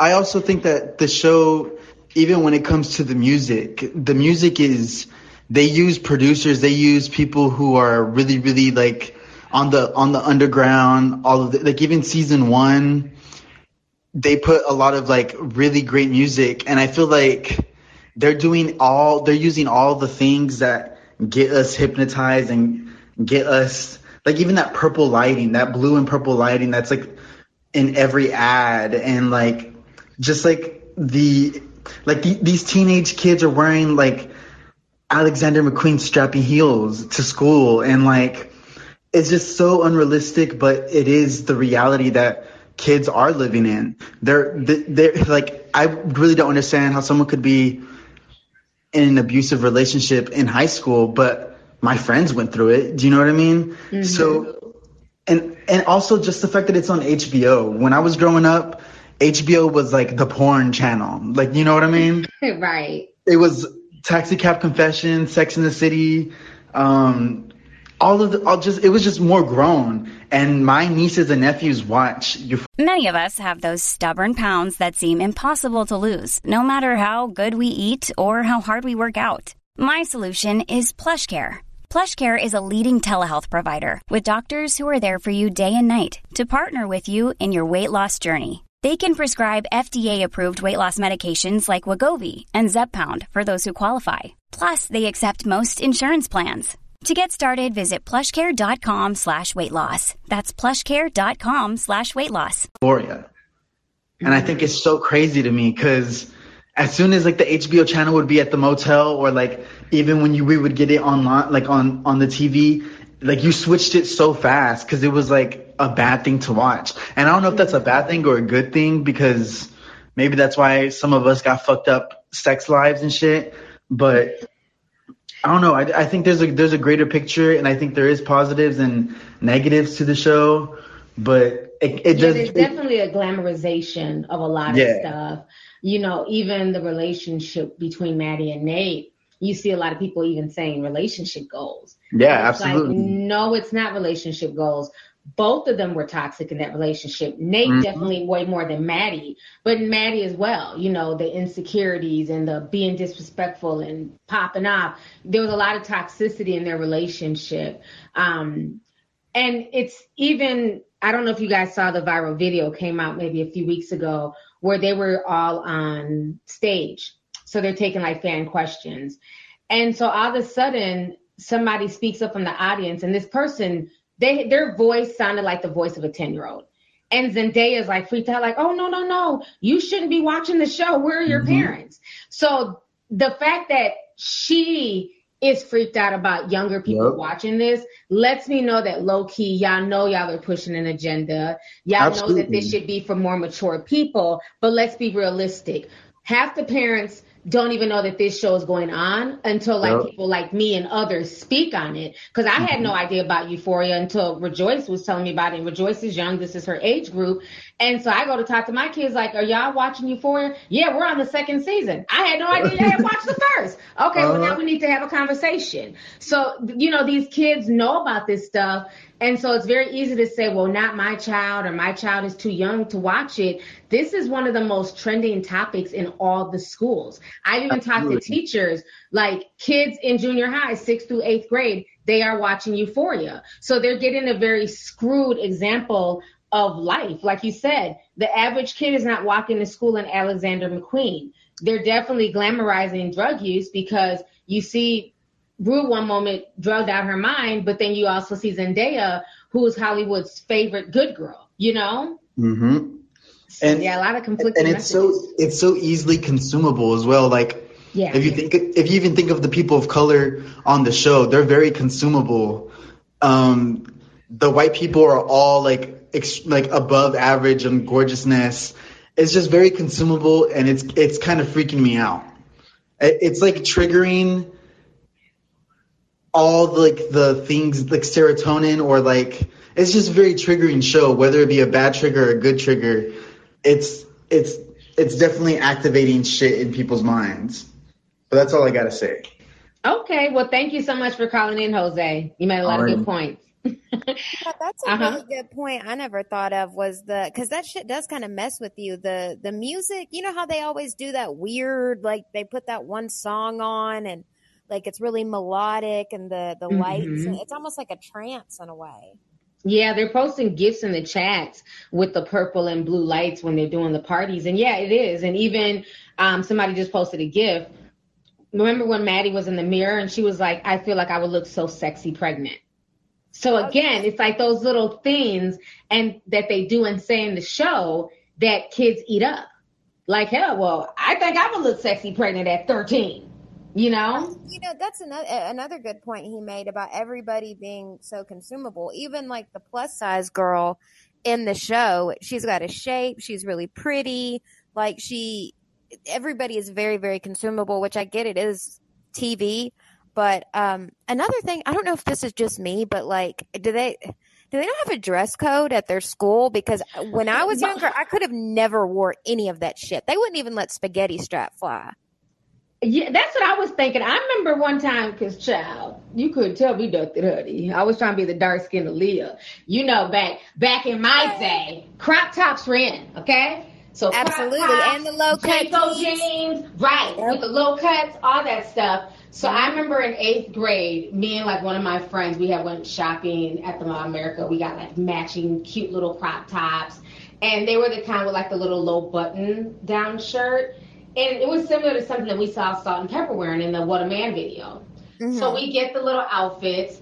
And so I had a black one and she had the white one. And we wore it to school the next day. We're walking through the hall just like Maddie and Cassie. Child, the damn principal was like, you two, over here, now.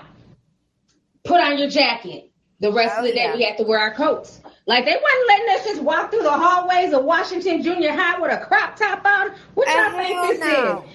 Yeah, they weigh their dress down every day. I felt like they were like I literally stayed in a shirt. They would make you wear this big ass 3XL shirt that said I violated the dress code. And I would sometimes try to get the pink one just to be a little bit cute. But yeah, no, the shit they're wearing did not fly at my school. I don't know if schools now are different, but like them girls come to school dressed, especially Maddie. Maddie kills it. Yes, to the nines, honey. And it's funny though, because even now, like at my son's school, I know he probably gets tired of me. You know, I ain't got to take him to school now because he got his license, for me to be able to sleep in. But every morning, I'm just literally amazed at what I'm seeing these kids wearing to school.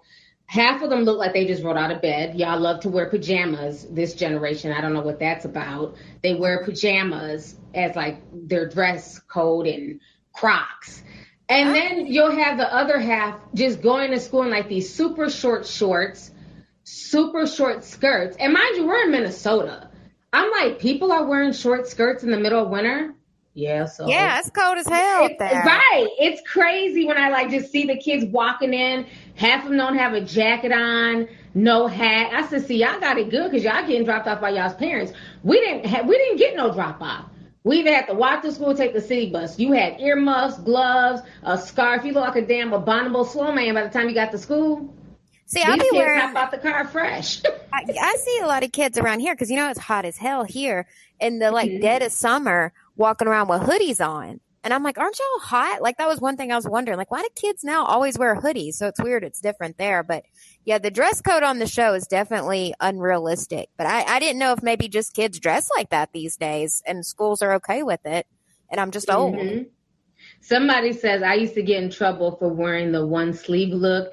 I always came with a jacket or a backup shirt because I knew I'd get busted eventually. I wore heels every day too. Yep. Yeah, the schools back then were more on it. School. Mm-hmm. Yep. Yeah, that part. Every time I see that meme or that gif of Cassie and Maddie walking with the matching outfits, it's so funny because it reminds me of my homegirl in the 8th grade. It was like we just knew. You could tell this shit. She had on the white one, I had on the black. The cute little outfit. Principal was like, both of y'all over here now. Jackets now. Damn. Could have got away with it for you haters. Yeah. Hating ass teachers. All right, let me go ahead and bring on a few more people. We're good. Oh, wow, it's already not. Oh, my, how long we been out here? It don't even feel like it's been that long. Oh, wow. We're at 2 we're almost at 2 hours.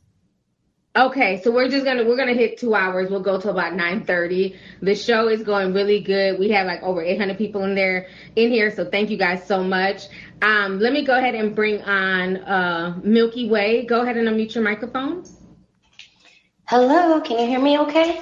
Yeah, we can hear you perfectly. How are you? Okay, I'm good. Thank you. Thank you so much. Well, I just want to say a couple things.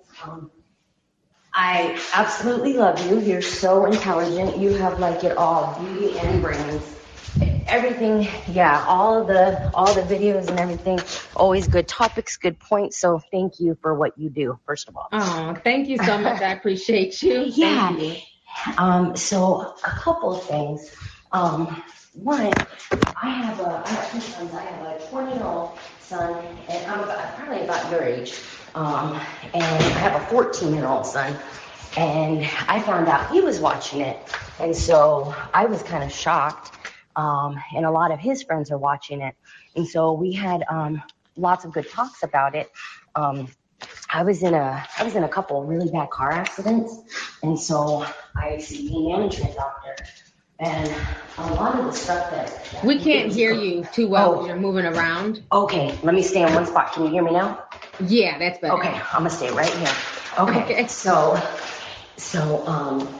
I was in a few bad car accidents. I see a pain management doctor, and a lot of the stuff that was going on with Rue, and I hate to say it's real embarrassing, but I mean it's realistic, right? So I have to take pain medication. I have legit pain, right? Mm-hmm. And I've gone through, I mean, not so much like what she's gone through, but I understand the withdrawal and stuff like that. It's awful. So, remember when she was in the tub and that lady gave her that injection because she was so sick and she didn't care what it was. She was just like, give it to me. Right? I've never done that, but it's just crazy because these kids are watching this, and it just scares me because it's like, would they try something like that? And if they try it, like if their parents have it, and I've thought about that because I have my medicine bottles, but I started putting them in a safe, right? Mm-hmm. And we talked about it and stuff. And remember when they get that guy, bald guy, he gave Rue the fentanyl, and she said it was like the best thing ever. And is my phone doing that again, or can you hear me?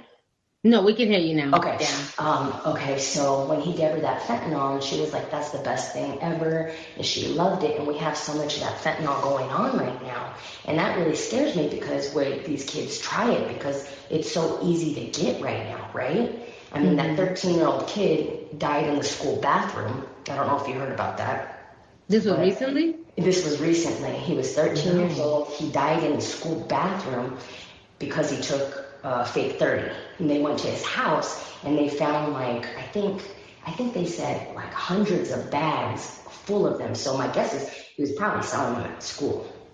And that's all it takes, right? So it just is scary because if these kids are hearing, oh, it's the best thing ever, better than, anything that she's had, would they try it? And that would be a lot of kids dying. I mean,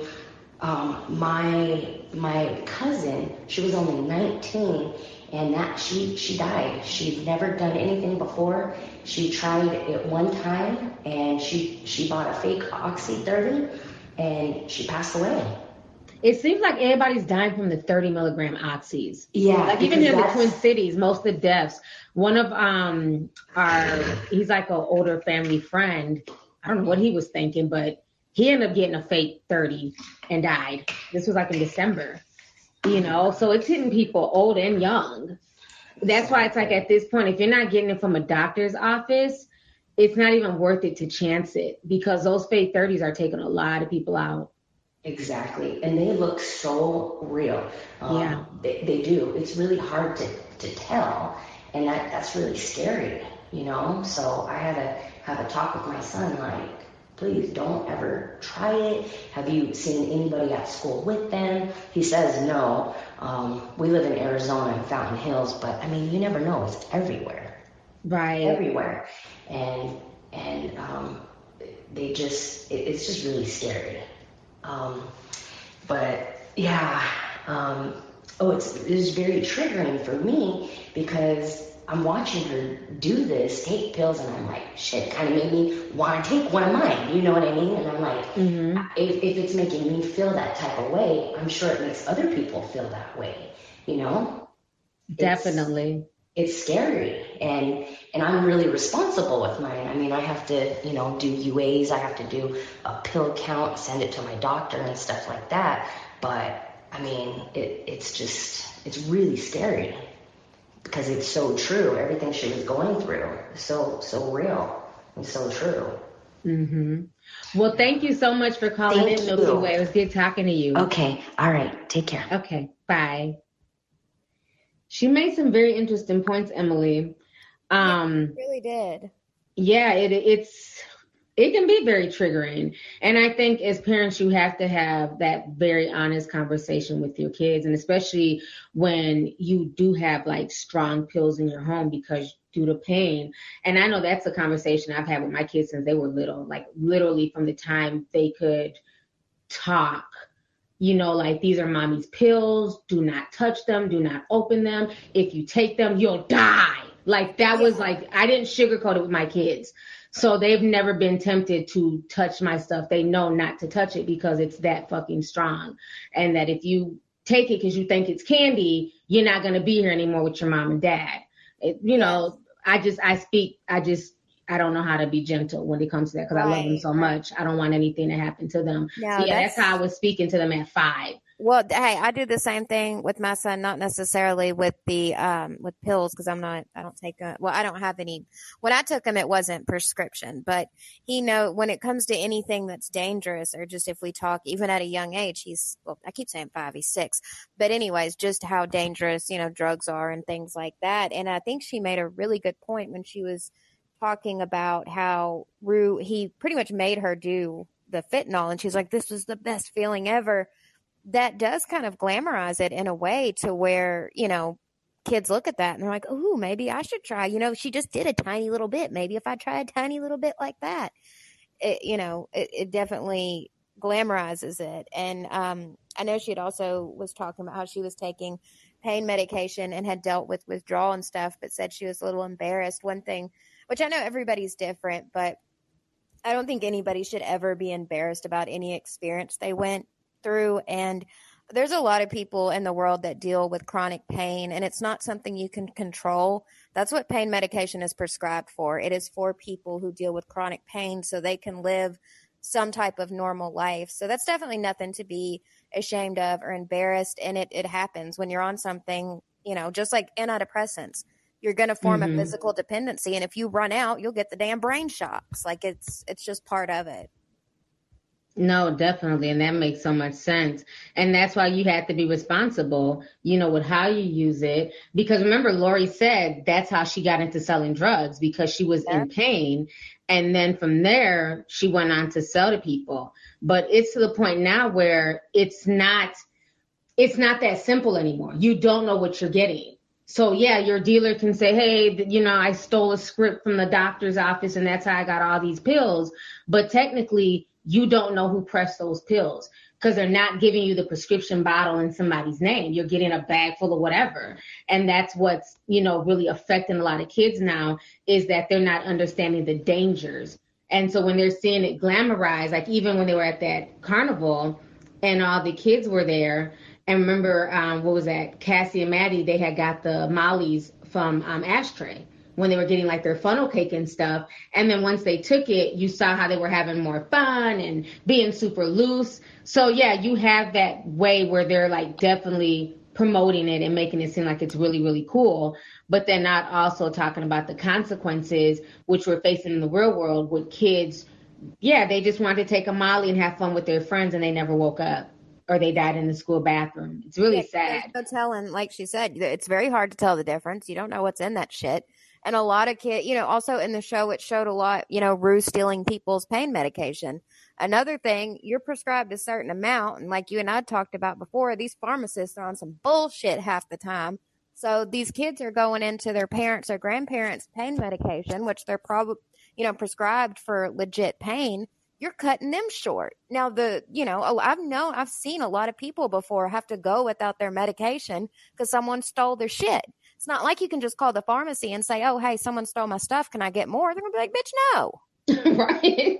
Come back in 30 days. That's yeah, I've heard that one before, Right. Try again. All right, let me go ahead. I'm going to bring on these last few callers because we're getting ready to hit 9:30 here. Leo the Libra, can you go ahead and unmute your microphone? Hello. Hi. Hey, T and Emily in the green room. How y'all doing? Good. I called you Leo. I meant to say Lo the Libra. I'm sorry. That's that Leo in me. I see Lo and I just, I think it's Leo. Okay, Team Libra. Are you a Libra too? Yeah, I'm a Libra. Hey. I love Libras. Yeah, Libras and Leos get along great. Yeah, we do. Both of my exes were Leos, but that's a whole nother situation. But I still love y'all. But anyways, I'm not gonna take up too much of your time. I just want to say Nate is the epitome of toxic masculinity to me. And I only say that because basically it's like, how the rest of the cast, they kind of do drugs to get over their issues or whatnot. But I feel like Nate, all of his, he gets a high off of just being that guy. Like, he's the quarterback or something. Everyone loves him. He's got Maddie and Cassie, the two baddest bitches. The two baddest, girls in their school.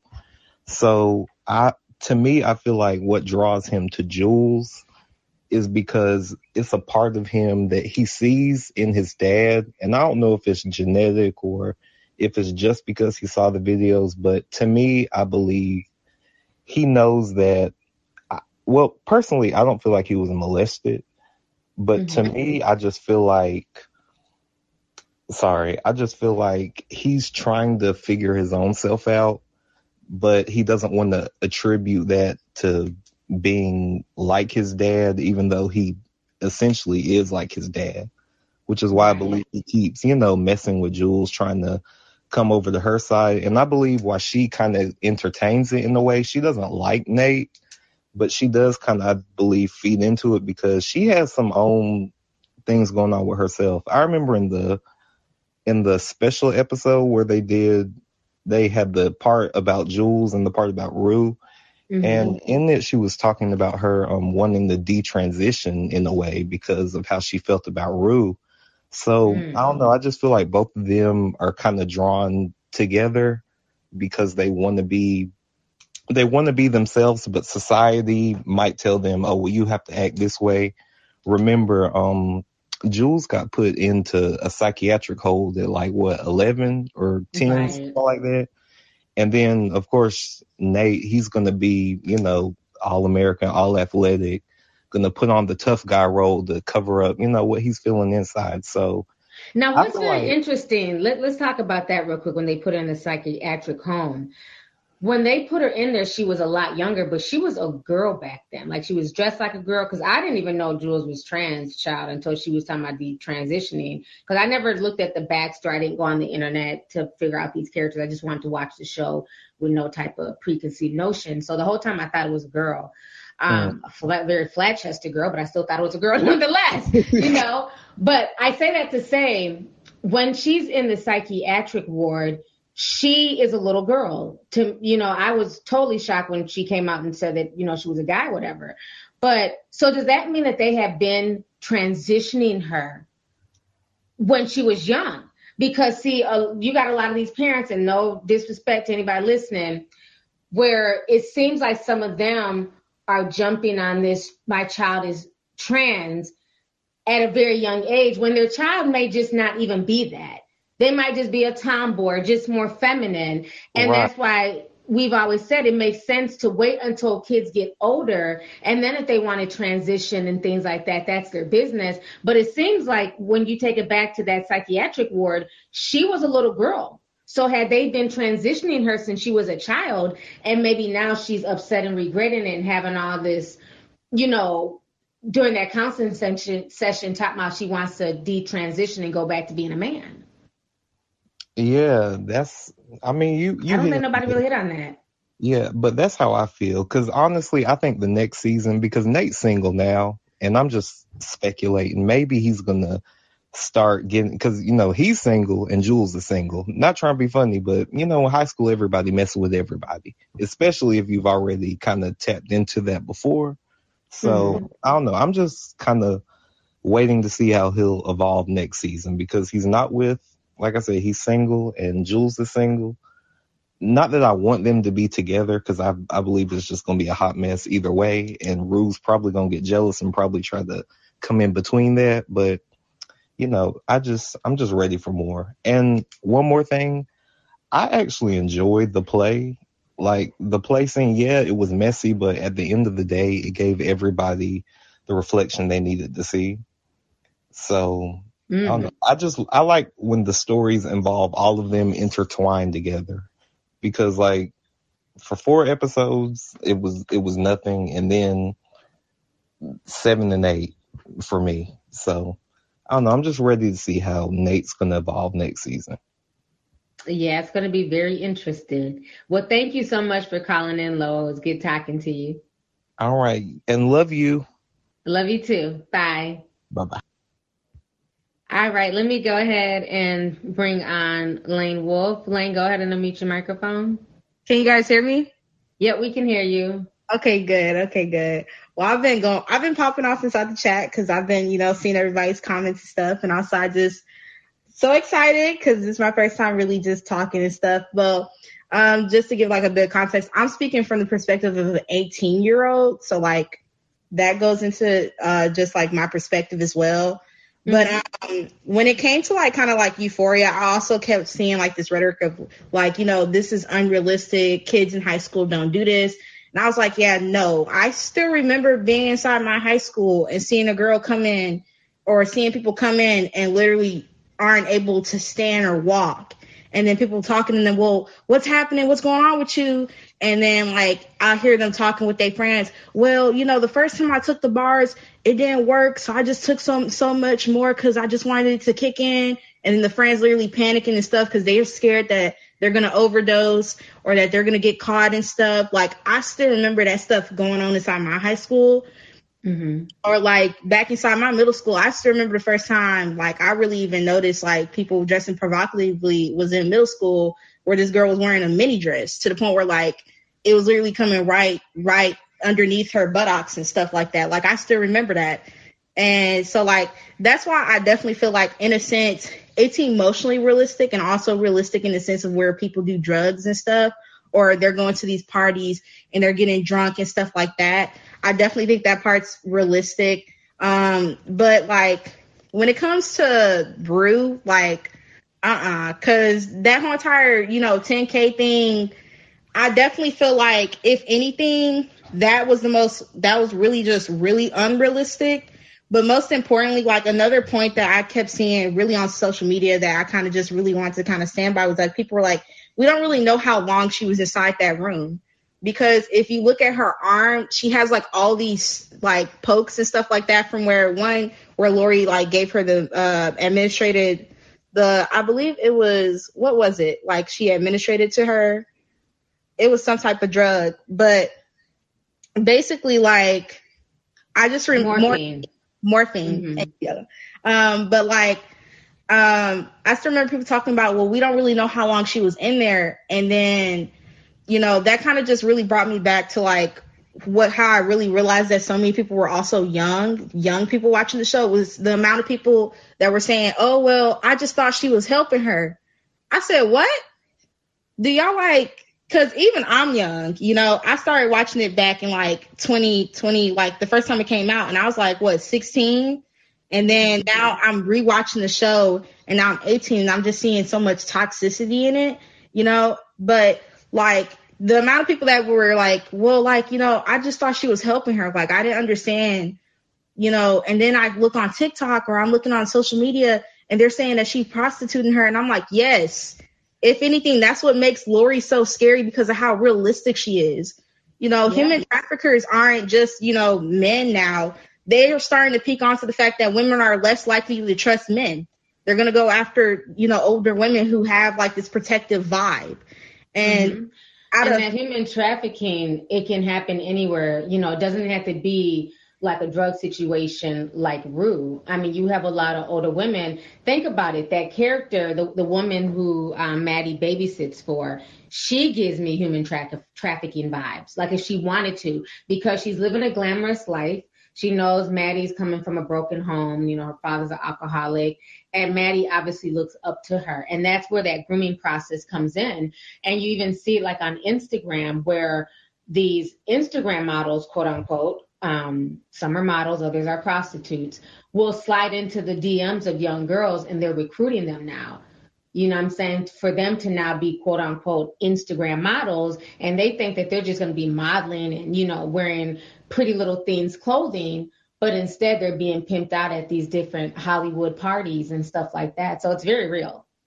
Yes, it very much is. And it's just like, and I think that kind of also showed me just how kind of like, you know, a lot of people didn't really realize what was going on.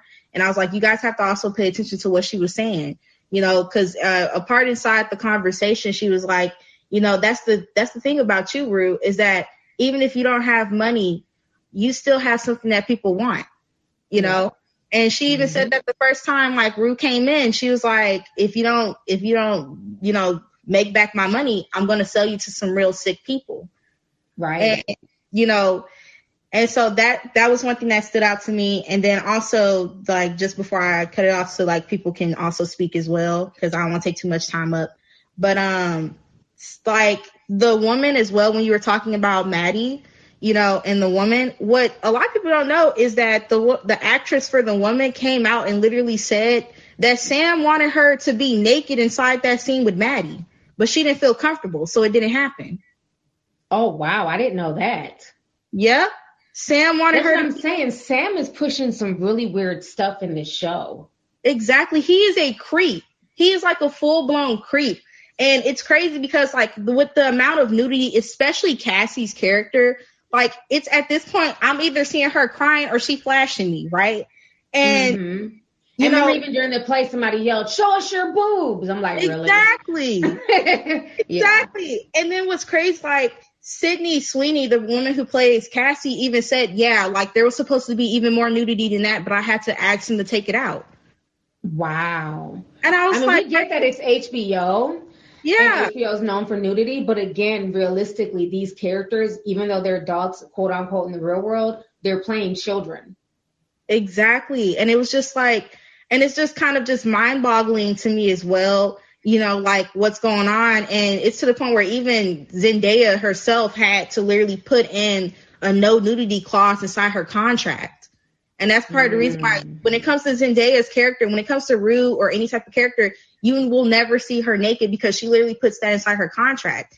And one thing we also have to consider is that with us, we're just watching this play out and we're only watching it once. When it comes to directors, they have to watch and film these scenes over and over again. And so it's at this point, it's like you're having Cassie play like this underage girl who's like completely nude over and over again, to the point where it's starting to make me question, you know, your character at this point. And one more point I want to hit on is just like Kat's character as well. They completely, like, Kat went from being a main character to being completely forgotten about. And part of that lies in the fact that Barbie, the actress who plays Kat, is supposedly behind the scenes beefing with Sam because he wanted her to have an eating disorder this season. And she wasn't going for that for her character. And this isn't the first time he shut people out. When it comes to McKay's character, apparently, like, McKay was like, the person who plays McKay, he was like, yeah, like, I don't know what's going on with that. but it seems as if, my character was really just used for Cassie. And I'm like, because I didn't even haven't seen him at all. Exactly. And he got raped in the last season. And then he just panned to Cassie afterwards. And I'm just like, and so that's why I definitely at this point, I just saw somebody say something about Ru should show them biddies too.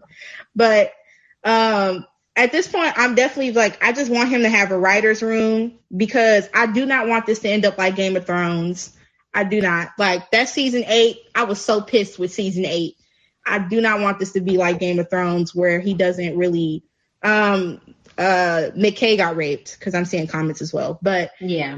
So it definitely gave Game of Thrones vibes with that very last episode, because a lot of people were disappointed in it.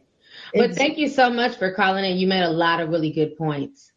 Thank you. It was amazing being here. Love all the work you do. Keep up the good work. Love you too. Thank you. Love you too. Emily, for her to be so young, she was hitting them points. Yes, and she noticed a lot of things that, just about, that we had talked about, where she was talking about, you can pay with other things, little, and she's spot on. I never even thought about it like that, but Sam is a creep. The whole Cassie thing, because I bet you they ain't going to be playing Lexi like that, because, her dad is. They ain't going to play Lexi like that.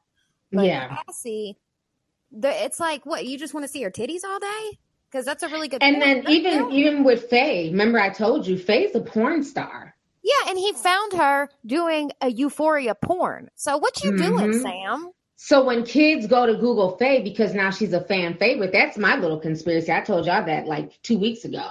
When kids go to Google her, because she's funny, she has these one-liners, she has this weird look, these weird lips, and they go to Google her, the first thing you see is her literally taking it up the wazoo. So it's very interesting, even the people that he's casted. But yeah, Faye's a porn star in real life. Yeah, my brother told me that, and he started watching that Euphoria after I put him on. But that's a really good point. Explain who Lexi's daddy is. People are asking who's her dad. Oh, okay. Lexi's dad is Judd Apatow. He is a huge director. All of the Adam Sandler movies that are your favorite, all the Seth Rogen movies. Knocked Up, This Is 40. He originally wrote, it was a show that was really, really popular, but they only did one season, was Freaks and Geeks. But I remember Freaks and Geeks. Yeah, he's very well connected. His wife, Leslie, is she's the blonde. Your boobs will harden. Yeah, don't go to the cold section. Yeah, in Big Daddy. That's Lexi's mom in real life, the chick with the big tits on Big Daddy. But I remember I used to hear that back then. Right. It wasn't funny. Any Seth Rogen movie. Yeah, I know. All the Adam Sandler movies, all the Seth Rogen movies, all those, that same group of people. What was the other guy's name? I can't remember his name, but he's kind of weird but cute. That's always in the Seth Rogen movies. I can't think of his name. It's anyway. He's very well known. He's very well connected. He is definitely that dude.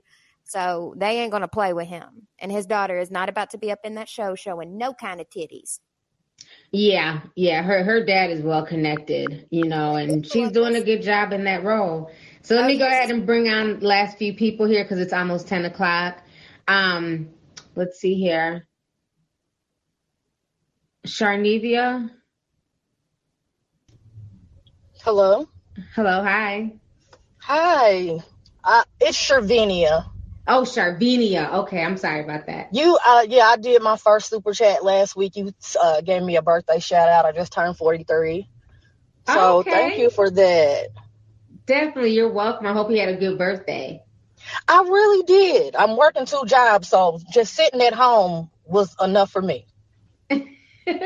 So what do you think about the whole Euphoria situation? Okay, I only started watching this. My daughter, who actually turned me on to you, let me shout out Iris before she gets upset. She's like, I turned you on to Lovely T. I turned you on to Euphoria. You were only watching it now because Lovely T said so. Yes, I am. I'm sorry.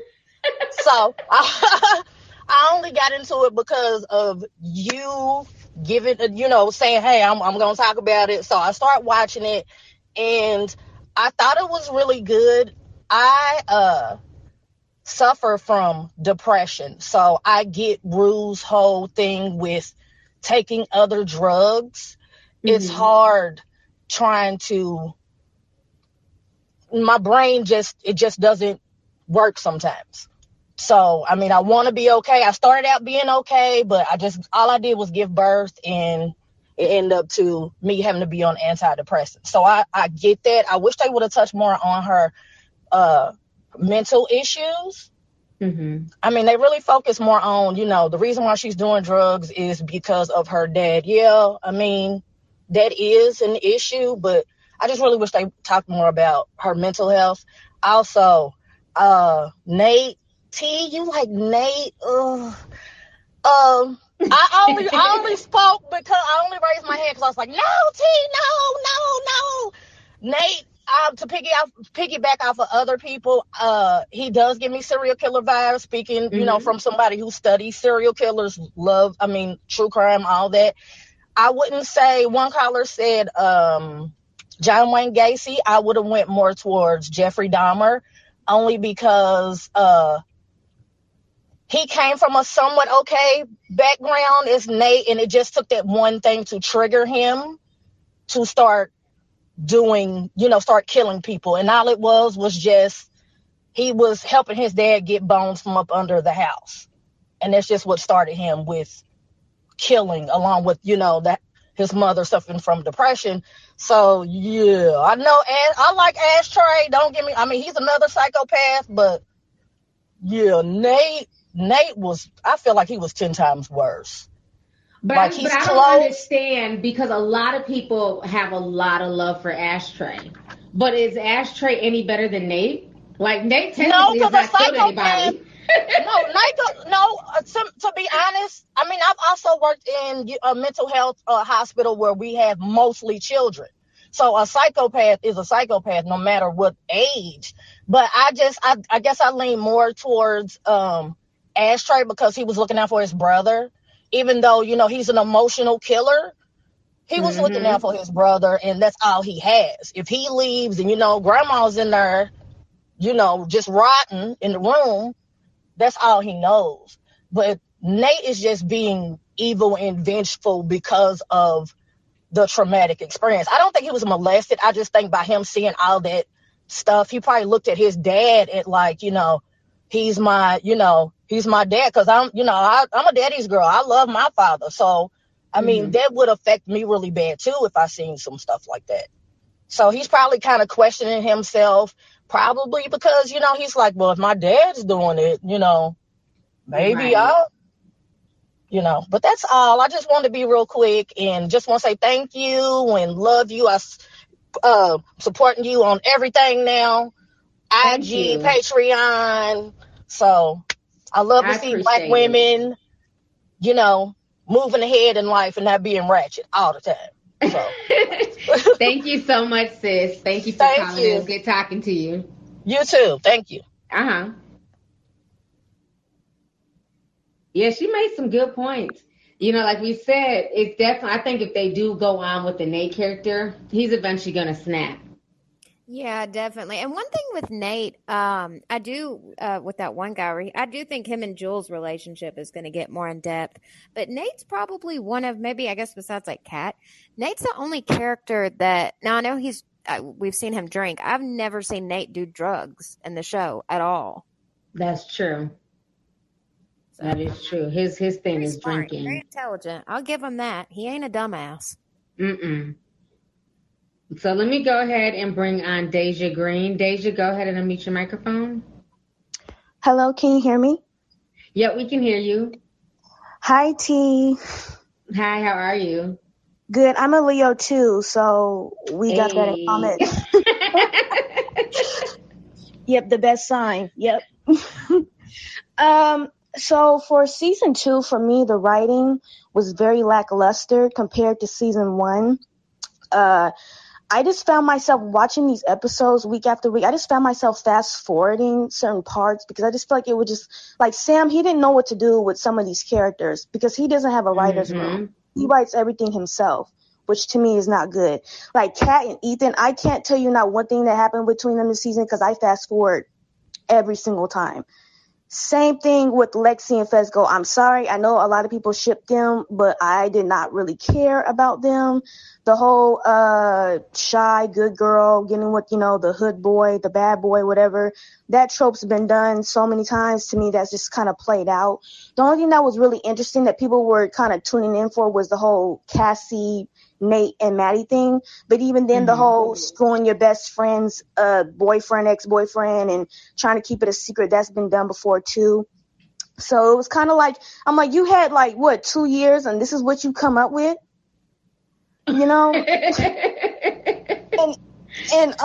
to get on the Rue, Jules, and Elliot thing, because that was kind of like that was like the meat and potatoes for me this season, because Rue's the main character. I'm so glad Rue and Jules are not together anymore. Jules was not into Rue like that. She really wasn't. When you go back and look at season 1, when she was texting with who she thought was Tyler, but it was Nate, you'll see in that montage back in episode 3 in season 1, in the beginning, how she was always on that phone talking to who she thought was Tyler. Rue couldn't hold that girl's attention for 2 minutes. And even when she did, she was always talking about Tyler. And then next episode with the carnival situation, when she met up, when it's supposed to be Tyler, but it was Nate, you see how she went to Rue's house and all of a sudden started kissing on Rue and started giving her that attention. Rue was kind of like just a comfort for her. She was just a safety zone for her, a rebound. And what was so frustrating for me with Elliot's character, because a lot of people were already giving him smoke before the season even started. They're like, why is Sam Levinson bringing in this male character to come in between these two lesbians? Jules ain't no lesbian. She's not no lesbian. That girl's had way too much peen to all of a sudden just one day be like, oh, no, I'm done with men. I'm just going to be with women now. No. She's too used to being sexualized by men to all of a sudden not want to deal with them anymore. And Elliot was kind of proof of that. When you saw how he was flirting with her whole demeanor just shift to you could tell on her face she was ready to risk it all, because here he is, he's cute, he's comfortable with his sexuality, he doesn't mind that she's trans.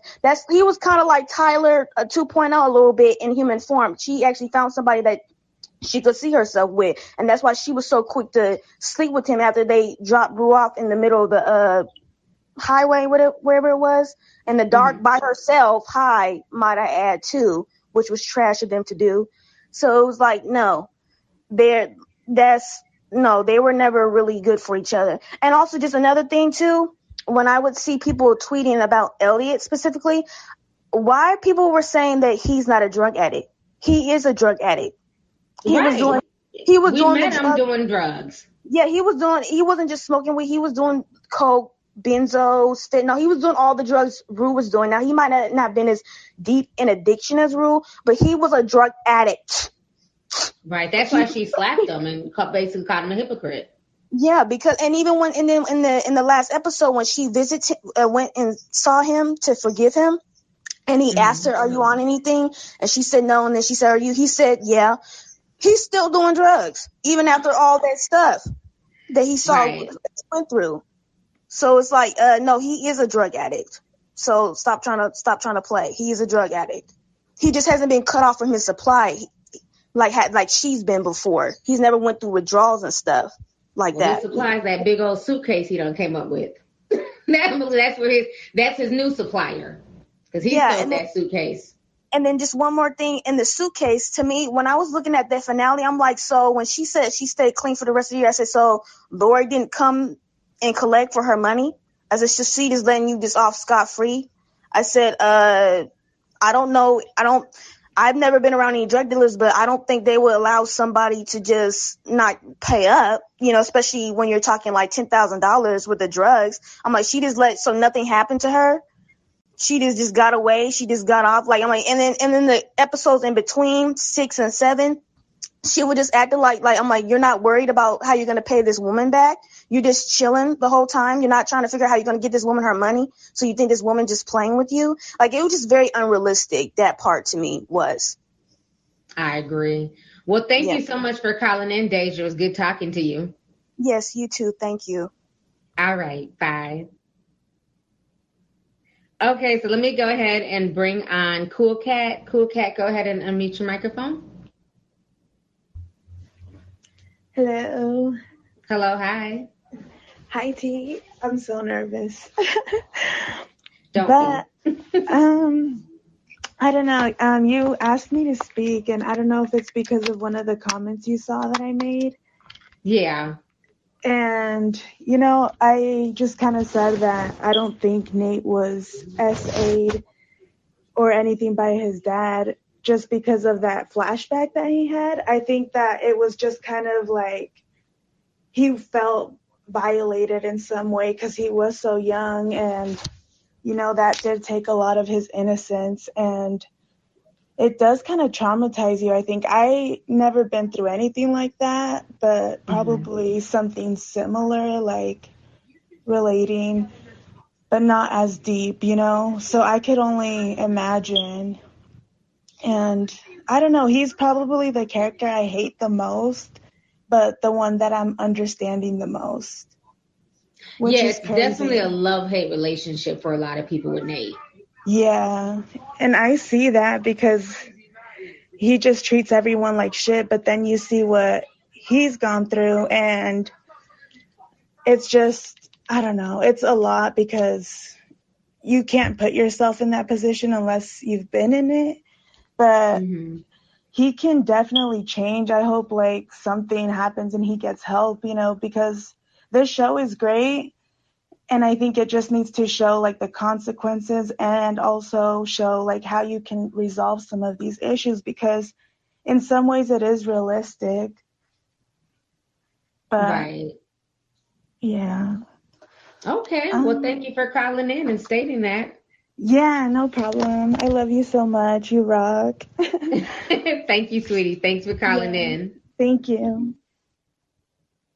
All right. Let me go ahead and bring on Imani. Yes, ma'am. Amani. Hi, how are you? Hi, I'm good. Okay, so I have a few things because, I'm nervous and I've been listening. So I want to say for the scene with Nate violating his dad violating him, what I've gathered with him was it's the lack of control. Like his dad has always been the person in control, and I think it was him finally feeling like he was out of control because his dad has always been in control in every part of his life and Nate's life, and so when Nate found out about the tapes, he kind of felt kind of out of control, and the whole thing with Cassie and Maddie, he felt like he was out of control. And so that's why I think he did what he did when he set his dad up.